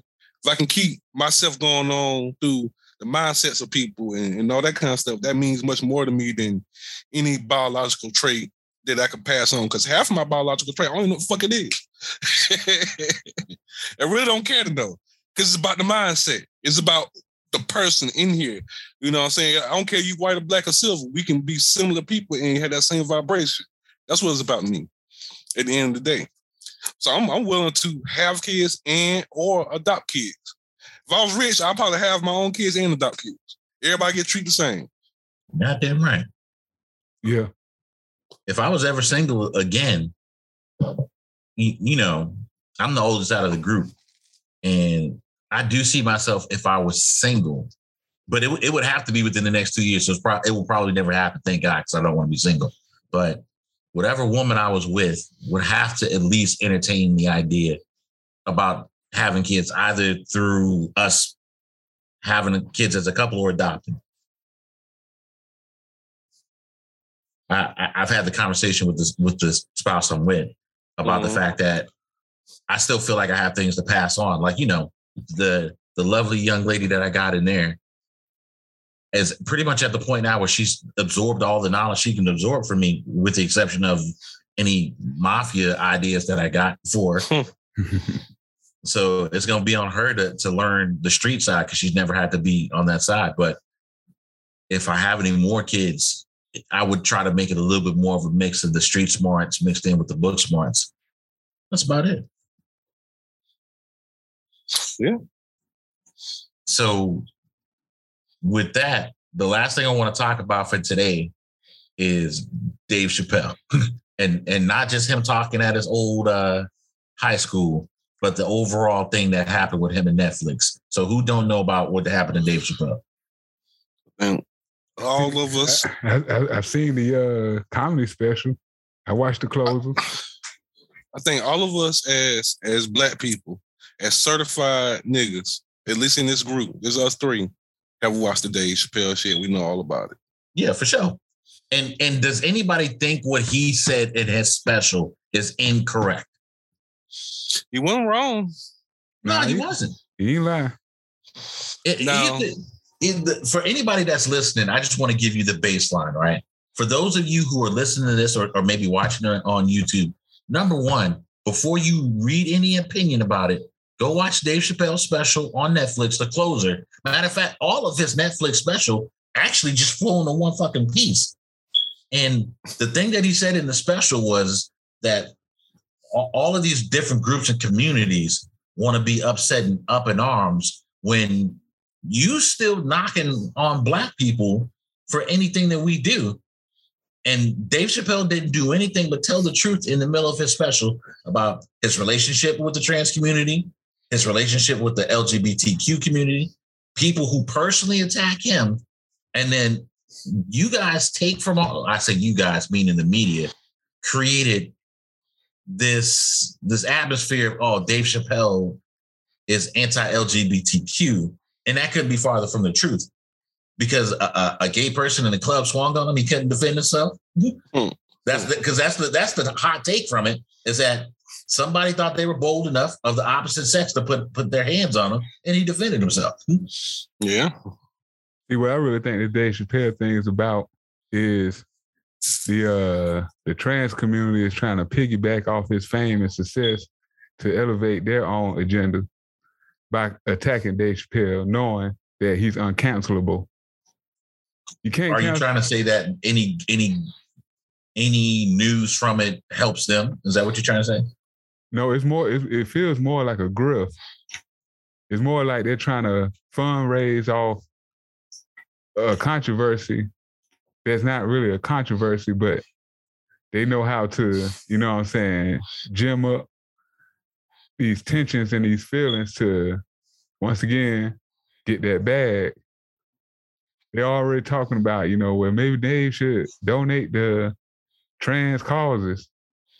So they did all this just as a ploy. Yeah. Oh, for sure. It's a ploy to get people to feel sympathetic so then they could then donate to whatever cause they want people to donate to, and or they want Dave Chappelle to donate to the cause. See, this reminds me of the situation with the baby.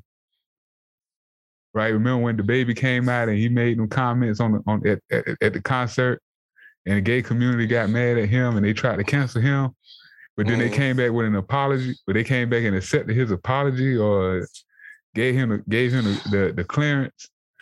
But all that was predicated on the idea that they thought that the baby was just gonna pay his way out of the situation, which he never did.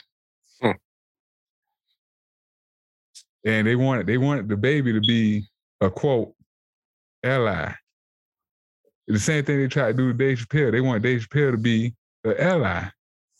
Which, if they paid attention to the fucking special, he is. But see, by ally is not, they don't mean like in a financial ally. They mean a financial ally. They mean, hey, we need your money, or they were trying to use this as an opportunity to coerce Netflix into putting more money into more trans entertainment, or more trans shows, get more of the trans writers and actors and actresses and producers and directors a job. Because I'm pretty sure most of these networks and streaming services and channels and corporations ain't really trying to do a whole deep dive into the whole trans community and put everybody that considers themselves trans on. You know what I'm saying? The truth of the matter is not too many, trans actors and actresses out there.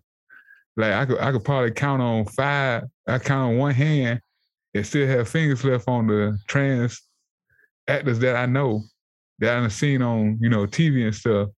It's the chick from Orange is New Black and Elliot Page. That's it. That's all I know. Ellen Page.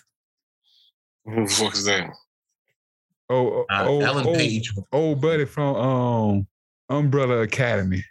I guess that's the most recent thing they did. She was in X-Men. She was in the movie Juno.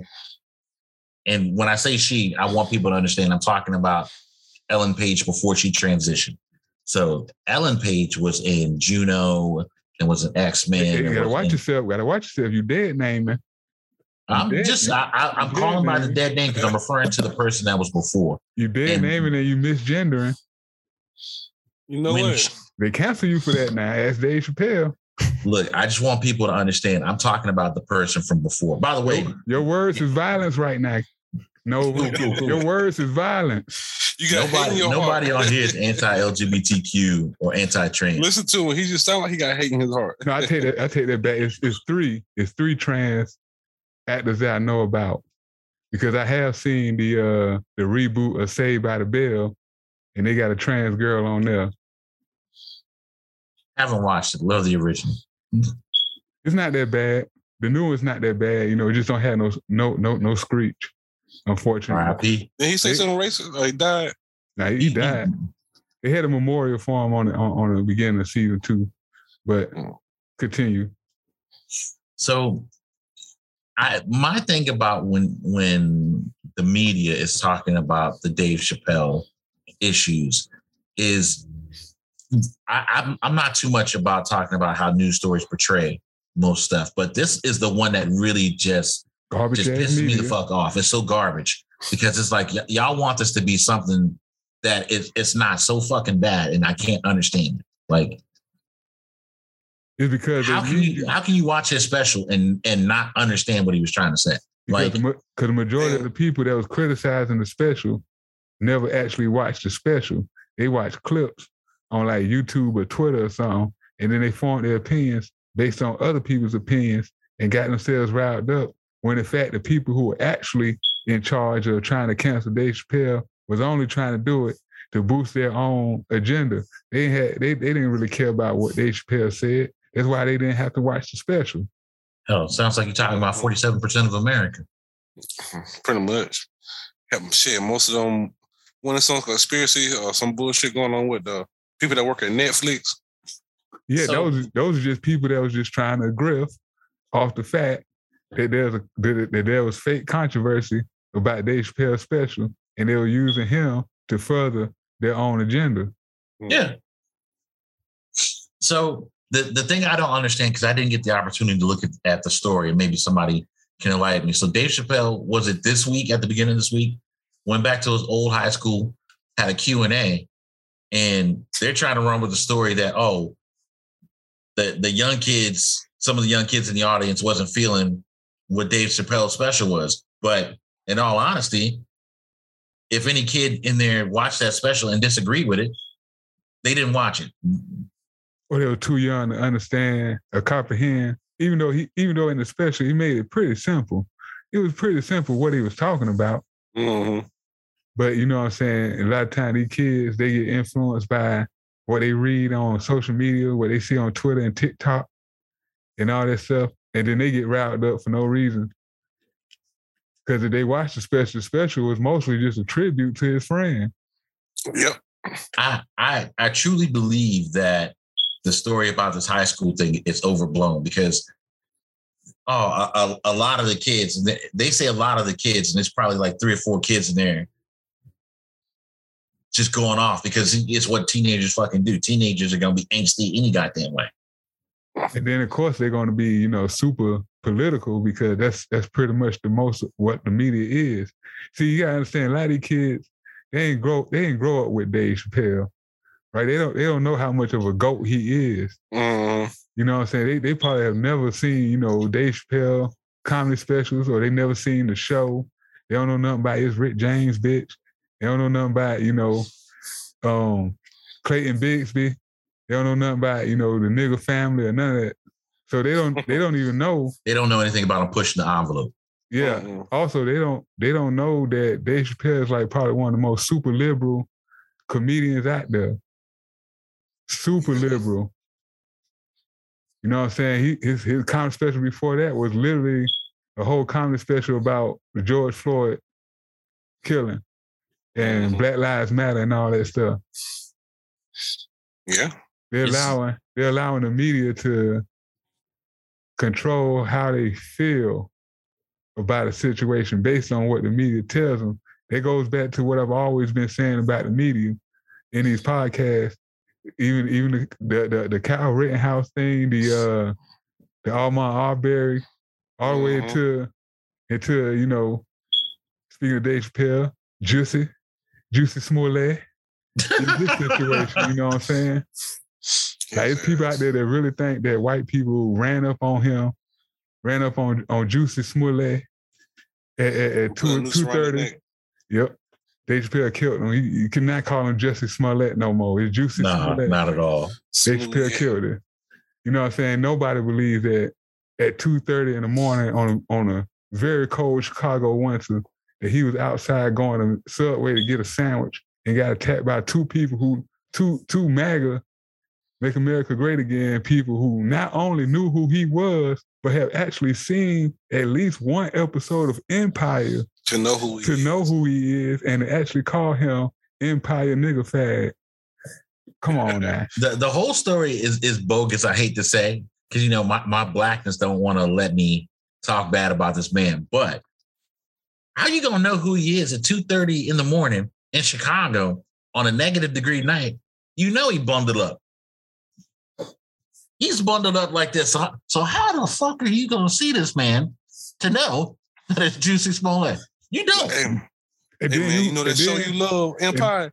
It's that faggot boy right there on it. And then you have to have intensive knowledge of Empire to even know who he is. So that means you have to know what Empire is. And I'm pretty sure ain't nobody wearing a red MAGA hat have watched any episode of Empire, a show that was created by a black gay man. No. None of that. Do you know any characters? Do you know any co-characters that's on the ranch? Tron, do you know any co-characters that's on the ranch? No. I don't even know what that is. You're talking about the Netflix show? The only reason I know it at all is because of Danny Masterson, who is in the process of they're trying to cancel him. But he's a Scientologist. It's not even going to happen. You haven't even heard about that Danny Masterson case. And I don't know who the fuck that is. Exactly. Danny Masterson is that guy from that 70s show. So would it make sense for me to walk up on him at 2:30 in the morning in a dead cold of winter in the middle of Chicago and say, "Hey, you ranch honky fag"? Like, really? I don't even know who he is. Like, really? That don't make sense to me. By the way, anybody that's listening to this or watching this on YouTube, we're not bad-mouthing anybody from the LGBTQ community. We're just saying the transcript of what Juicy Smollett said. Man, I'm bad-mouthing the lying ones. Yeah, we got that they're gay. Yeah, I don't care. We got to bad-mouth him. I don't care where you like to stick your dick at. I don't care where you like to put it, where you like to intake it at. It's about your character. All right. If you're a lying asshole, you're a lying asshole, no matter your gay your preference. Yeah, it don't matter. You're lying. It all the same to me. And me calling you a lying asshole does not mean I hate women. It don't. It means I hate hoes, which can be men and women and everything in between, apparently. You can be lying asshole transvestite. You know what I'm saying? It's possible. You be lying asshole non-binary. You could be, yes, yeah. Exactly. Look, you could be pastafarian for all I goddamn care. Just don't be a goddamn liar. Lying asshole pastafarian. All right. Fellas, I thank y'all for doing the podcast this week. Appreciate it. Just want to check in on everybody's mental health real quick before we get off here. I'm gonna start with Scribe first, but I'm pretty sure you're gonna tell me y'all mellow anyway. No, actually, I had my week been kind of rough, actually. Oh, tell us about it. Oh man, it's been a rough week. Been broke. Had no money, no weed. Barely had cigarettes. I was going through it. I learned some new things about, well, it ain't really new, but I learned some things about myself. Which is? I realized how much my mental state is dependent on smoking weed. In a positive or a minus? Really a minus. Because now I don't normally talk about this, and this probably be the first time any of y'all probably ever even heard this, because I usually keep, my mental status, under lock and key and just play it off. But the truth of the matter is that I suffer from huge depression. And the only thing that keeps me sane is getting high. I mean, it's no shame in saying that. I mean, as long as when you say get high, you're talking about smoking marijuana. Marijuana helps. It's been proven to help. See, for years now, like at least 30 years of my life, I hear a voice in my head that tells me every negative thing about me that constantly plays in a loop. And the only thing that can quiet that voice down is the weed. That's why I have such a huge dependency on it. Because when I don't smoke, the voices get louder. Now, and at times, I was going to say, now the question would be, is how do we progress from this moment, I guess? I don't know how. That's the thing. I've been dealing with this for the past 30 years, since I was 6. Well, you know what I'm saying? I'm when every time I say, I'm doing all right, I'm okay, I'm really not. I've really been battling this for the majority of my life. Tim, go ahead. And, no, I don't want to cut you off. I want you to go ahead and get finished getting out what you got to say, Tron. And I guess, what I was just going to finish saying is the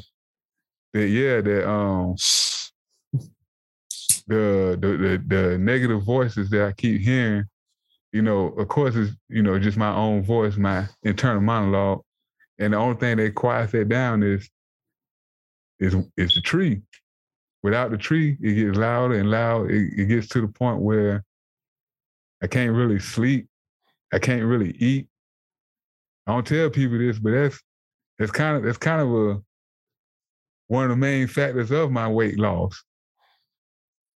Is that, like, the longer I go without smoking, the more and more depressed that I get. And sometimes I can go days without eating. You know what I'm saying? Sometimes I go days without sleeping. I barely slept last night. You know what I'm saying? Because I ain't had nothing to smoke. But I didn't go to sleep last night till like 4 a.m. And then I had to get back up and, get ready to go to work and all that good stuff. And a lot of times it kind of like kills my motivation. And sometimes I just be sitting here in silence. And like I said, this is really like the first time I actually talked about this ever. I don't have a therapist. I don't go to therapy or anything like that. My therapist is Mary Jane. You know what I'm saying? I don't pop no pills. I barely drink. You know what I'm saying? Like, this the same bottle from like 2 episodes ago. You know what I'm saying? That's 2 weeks. It's the 3rd week of me having this bottle. And I still got drink left, and it's the little bottle. You know what I'm saying? So I don't know how to solve that problem. I haven't gotten there yet. I always say the first step in doing anything is talking about it. That's what I'm trying to do now. I feel this last thing I got left is either talk about it now or go another 30 years. And then when I'm 60, it'll probably get more extreme.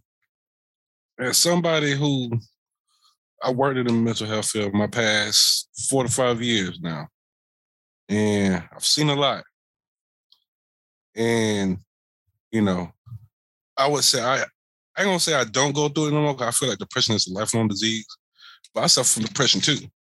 My own issues and, but seeing real, I don't say we don't what we suffer from ain't real, but seeing super debilitating mental health issues and depression issues made me better. It made me more categorize what I'm going through. And seeing that the line between me and being me and me being one of them ain't that fucking thing. You know what I'm saying? It ain't that fucking thick at all. It's a real thing, excuse me. It's not that much of a difference. So realizing that you have it is the first step, and accepting it is the second step. And after that, it's just doing something every day to remind yourself of your status and how you can move forward. Because even with everything I do, I work out and I do this and I stay way more positive.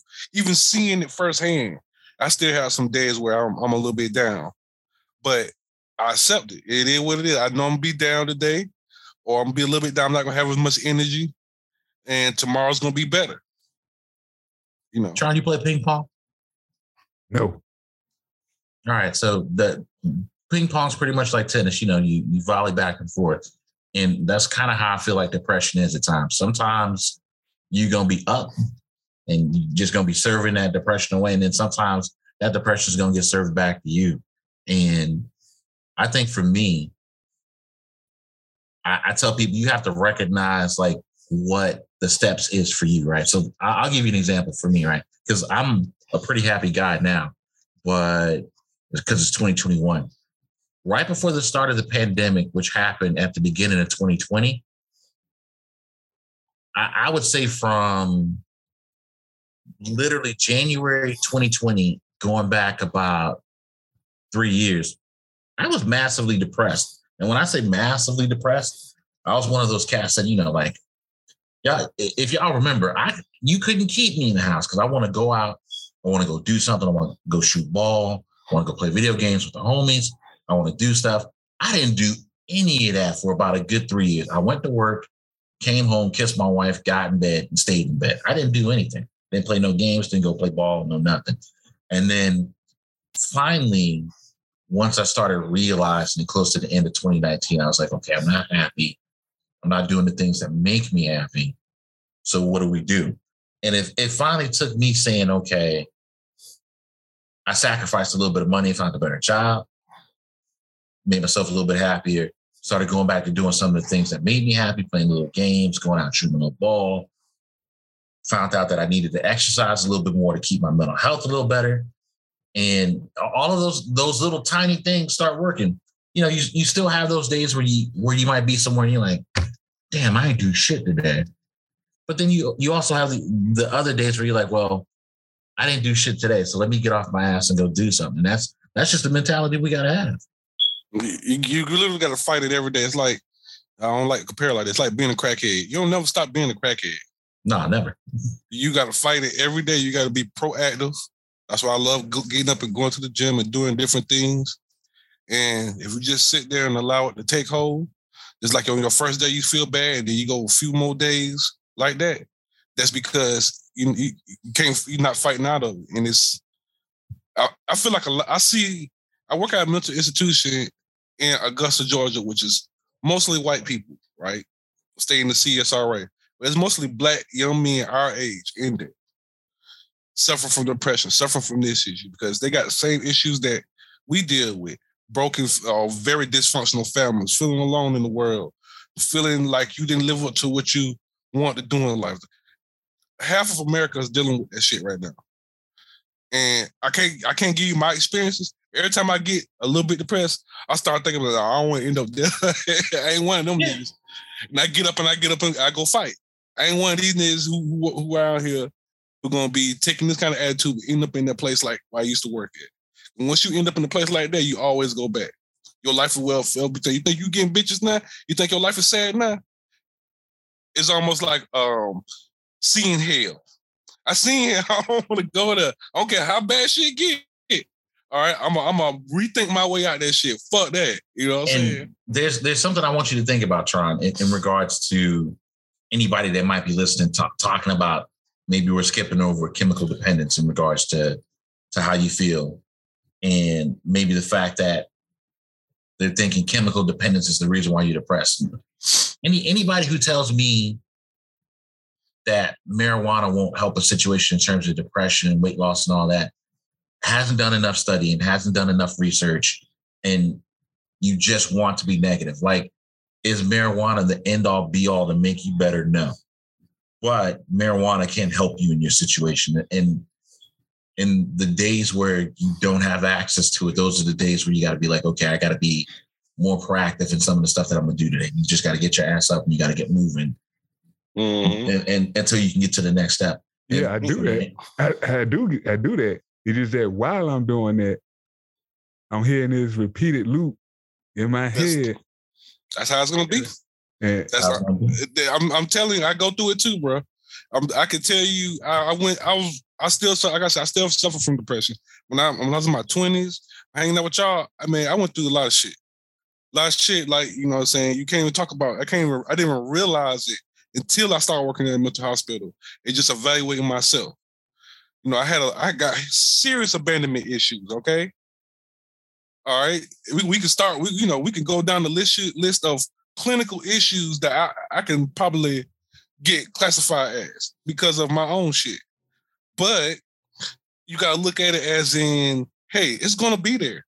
No matter what happens, I ain't going to ever have a relationship with my father. The people who I cared about, dead and gone, they ain't going to ever come back, no matter what. Even if I do the worst, even if I get mental health, it's still going to be there.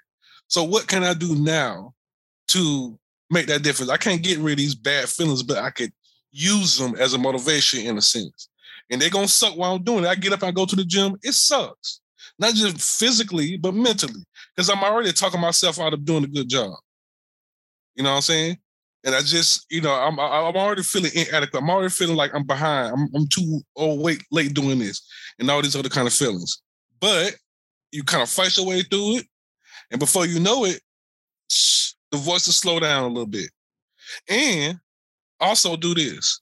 You like what you like to help you, plan for it. I'm a nigga without a job right now. You know what I'm saying?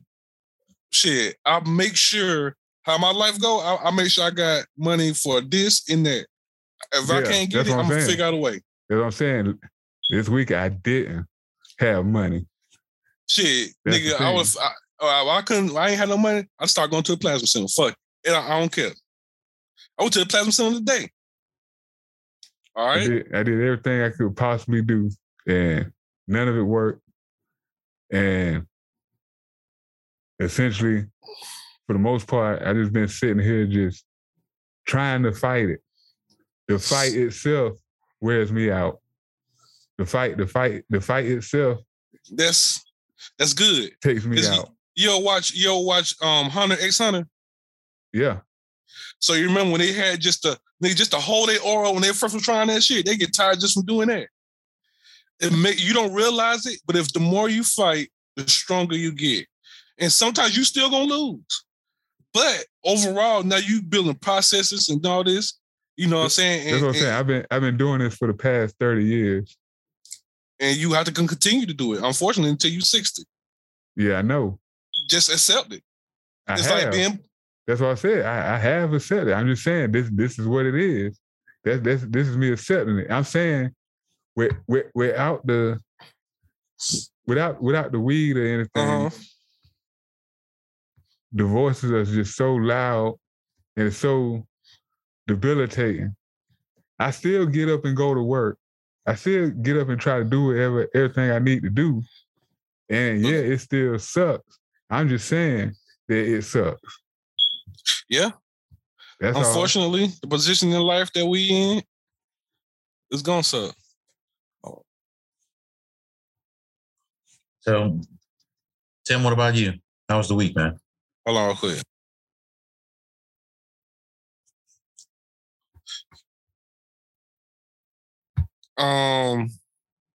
Man, I've been good. Like I said, I had a little, I wouldn't even say I was depressed. I'm more just feeling unmotivated type thing. But motivated. Same reasons, feeling inadequate and feeling like my plans ain't gonna come through. It's been a weird year where I feel like I said, part of my depression is I always lose. No matter how hard I work, no matter what I do, I'm going to lose. But this past few months, I've been somehow winning. And it's still going, and it's kind of weird. And I don't know, I just get randomly unmotivated for exactly no reason. I just think it's just part of my anxiety and part of my depression. You know what I'm saying? Feeling that pressure of, okay, I got shit coming up that I need to do, and I'm going to get it done. And it's just part of that stepping stone of getting stronger, and then part of that stepping stone and getting where I want in life. You know what I'm saying? Having my knee being fucked up was almost, once again, it seems like the worst things that happen to me usually end up being the best things that happen for me. And I'm just trying to keep that energy. My knee being fucked up allowed me to learn so much about myself, to put myself in different positions there. Like I said, I'm finna get a job that's a whole lot better than anything I've ever worked before. It's weird. Last time I got a way better job, I was in a fucked up situation, ended up coming out on top. Now I'm in another fucked up situation. Seems like I'm gonna come out on top again. So I'm kind of diving into that, making sure that, I stay focused on that, and just being grateful that finally all the losses are adding up. I lost so much that I know what to do now. And every time I believe myself, no matter if I'm depressed or not, and I feel like I know what I'm doing, I end up in a better position at the end of the day. And it's funny. It's weird. Never had this in my life where my actions directly made a difference in my life. You know what I'm saying? Yeah. It's more of me trying shit and it don't work. Now I'm trying shit with a little wisdom and it works. Things are paying out. It's always weird when maturity and wisdom catch up with you. Yeah. So I'm in a really good state, like on all fronts, besides money. But even with that, with all situations coming up, I'm not even worried about that. You know what I'm saying? If everything go right, I'll be starting a job at, I don't want to name the place, but I'm starting a new job on the 13th. Funny. You know what I'm saying? I literally quit one job because I didn't feel like I was good at it. I just felt like something else was going to come on a Friday. And then that next Monday, I got an opportunity for a whole better job. Cool. You know what I'm saying? Just going with the flow, doing what you feel is right, and taking all the losses and putting in the wisdom. You know what I'm saying? Instead of just going about what I would usually do, just try to do the right thing. Fuck that. Work the angle. Try your guts and see what happens. And, that's what put me in a better position in life. And to a point where, hopefully I can sustain this and keep going forward. Well, for me, in terms of my mental health, I'm actually pretty good. I don't really have any complaints for the week. I pretty much, coming off of Thanksgiving, going to this work week, I'm very blessed in what I do, because almost 90% of the time I'm by myself. I don't have to work with anybody. It's just me in my office by myself. And then every once in a while, I'll have some people that I have to work with because I can't say what I do. So, but my week's been pretty chill. The family's been good. And I think the only big thing to take away is that I know that next year's coming up, and I was just telling myself to just make sure that I'm grateful for what I got, but look for the opportunities that I have. And that's about it. Yeah. So, Tron, I just want you to go ahead, Tim. I first say, trust me, be grateful for what you got. Just think about, all the people who are dealing with issues and who aren't fortunate enough to handle them like we can. Because people who dealing with the same issues you got, Tron, who ended up in a way worse position. Almost feel yourself as lucky. Yeah, I you know what I'm saying? You have the opportunity to do something about it, even if you've been dealing with this for over 30 years. The interesting thing about you talking about it is the fact that me knowing you, I just know that for you to talk about it is something that you already dealt with. You're like, well, this is the week and it's over. No, I'll just let you know that that week has been rough. It's been one of the rough ones. It's been one of the rough ones. It happens at least, once a month, really. It used to be more often, but well, I don't want to end our podcast on a sad note, but it is a sad podcast. it is. But I will end it on a happy note. That's here.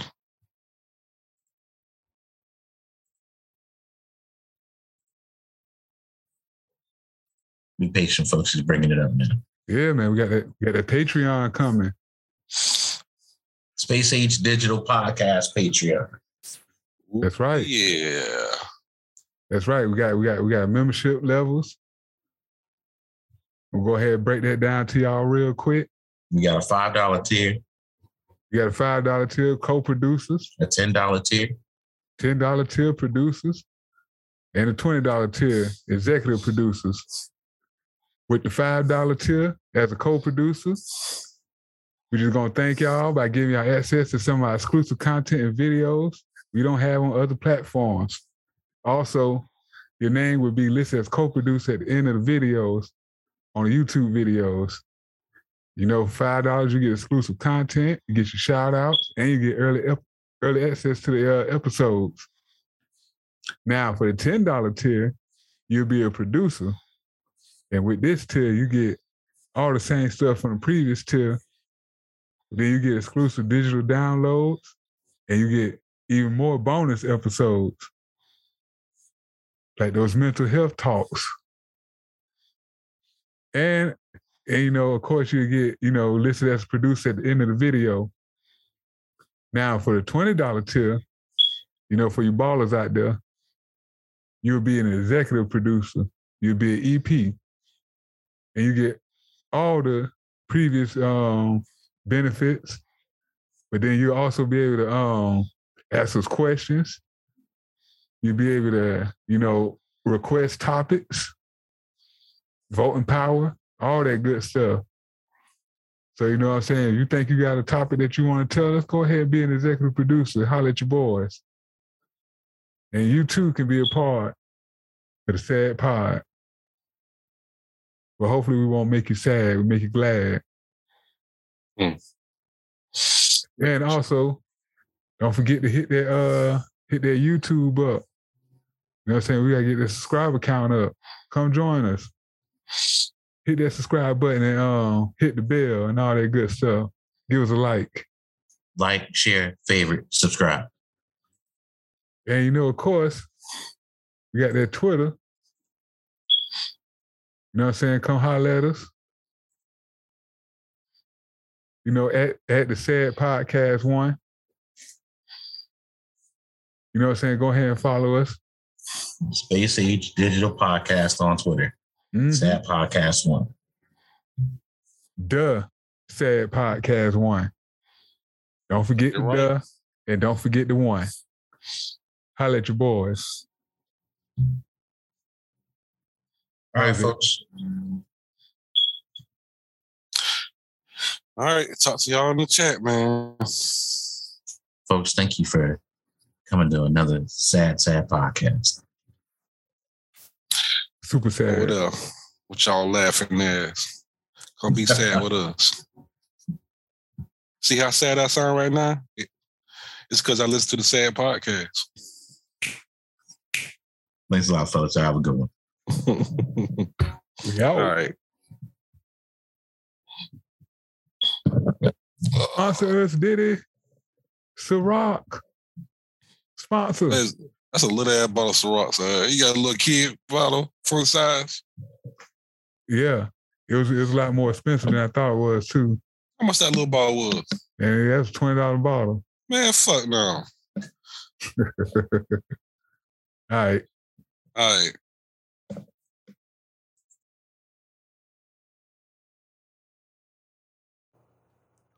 All right, y'all. That was just another S.A.D podcast.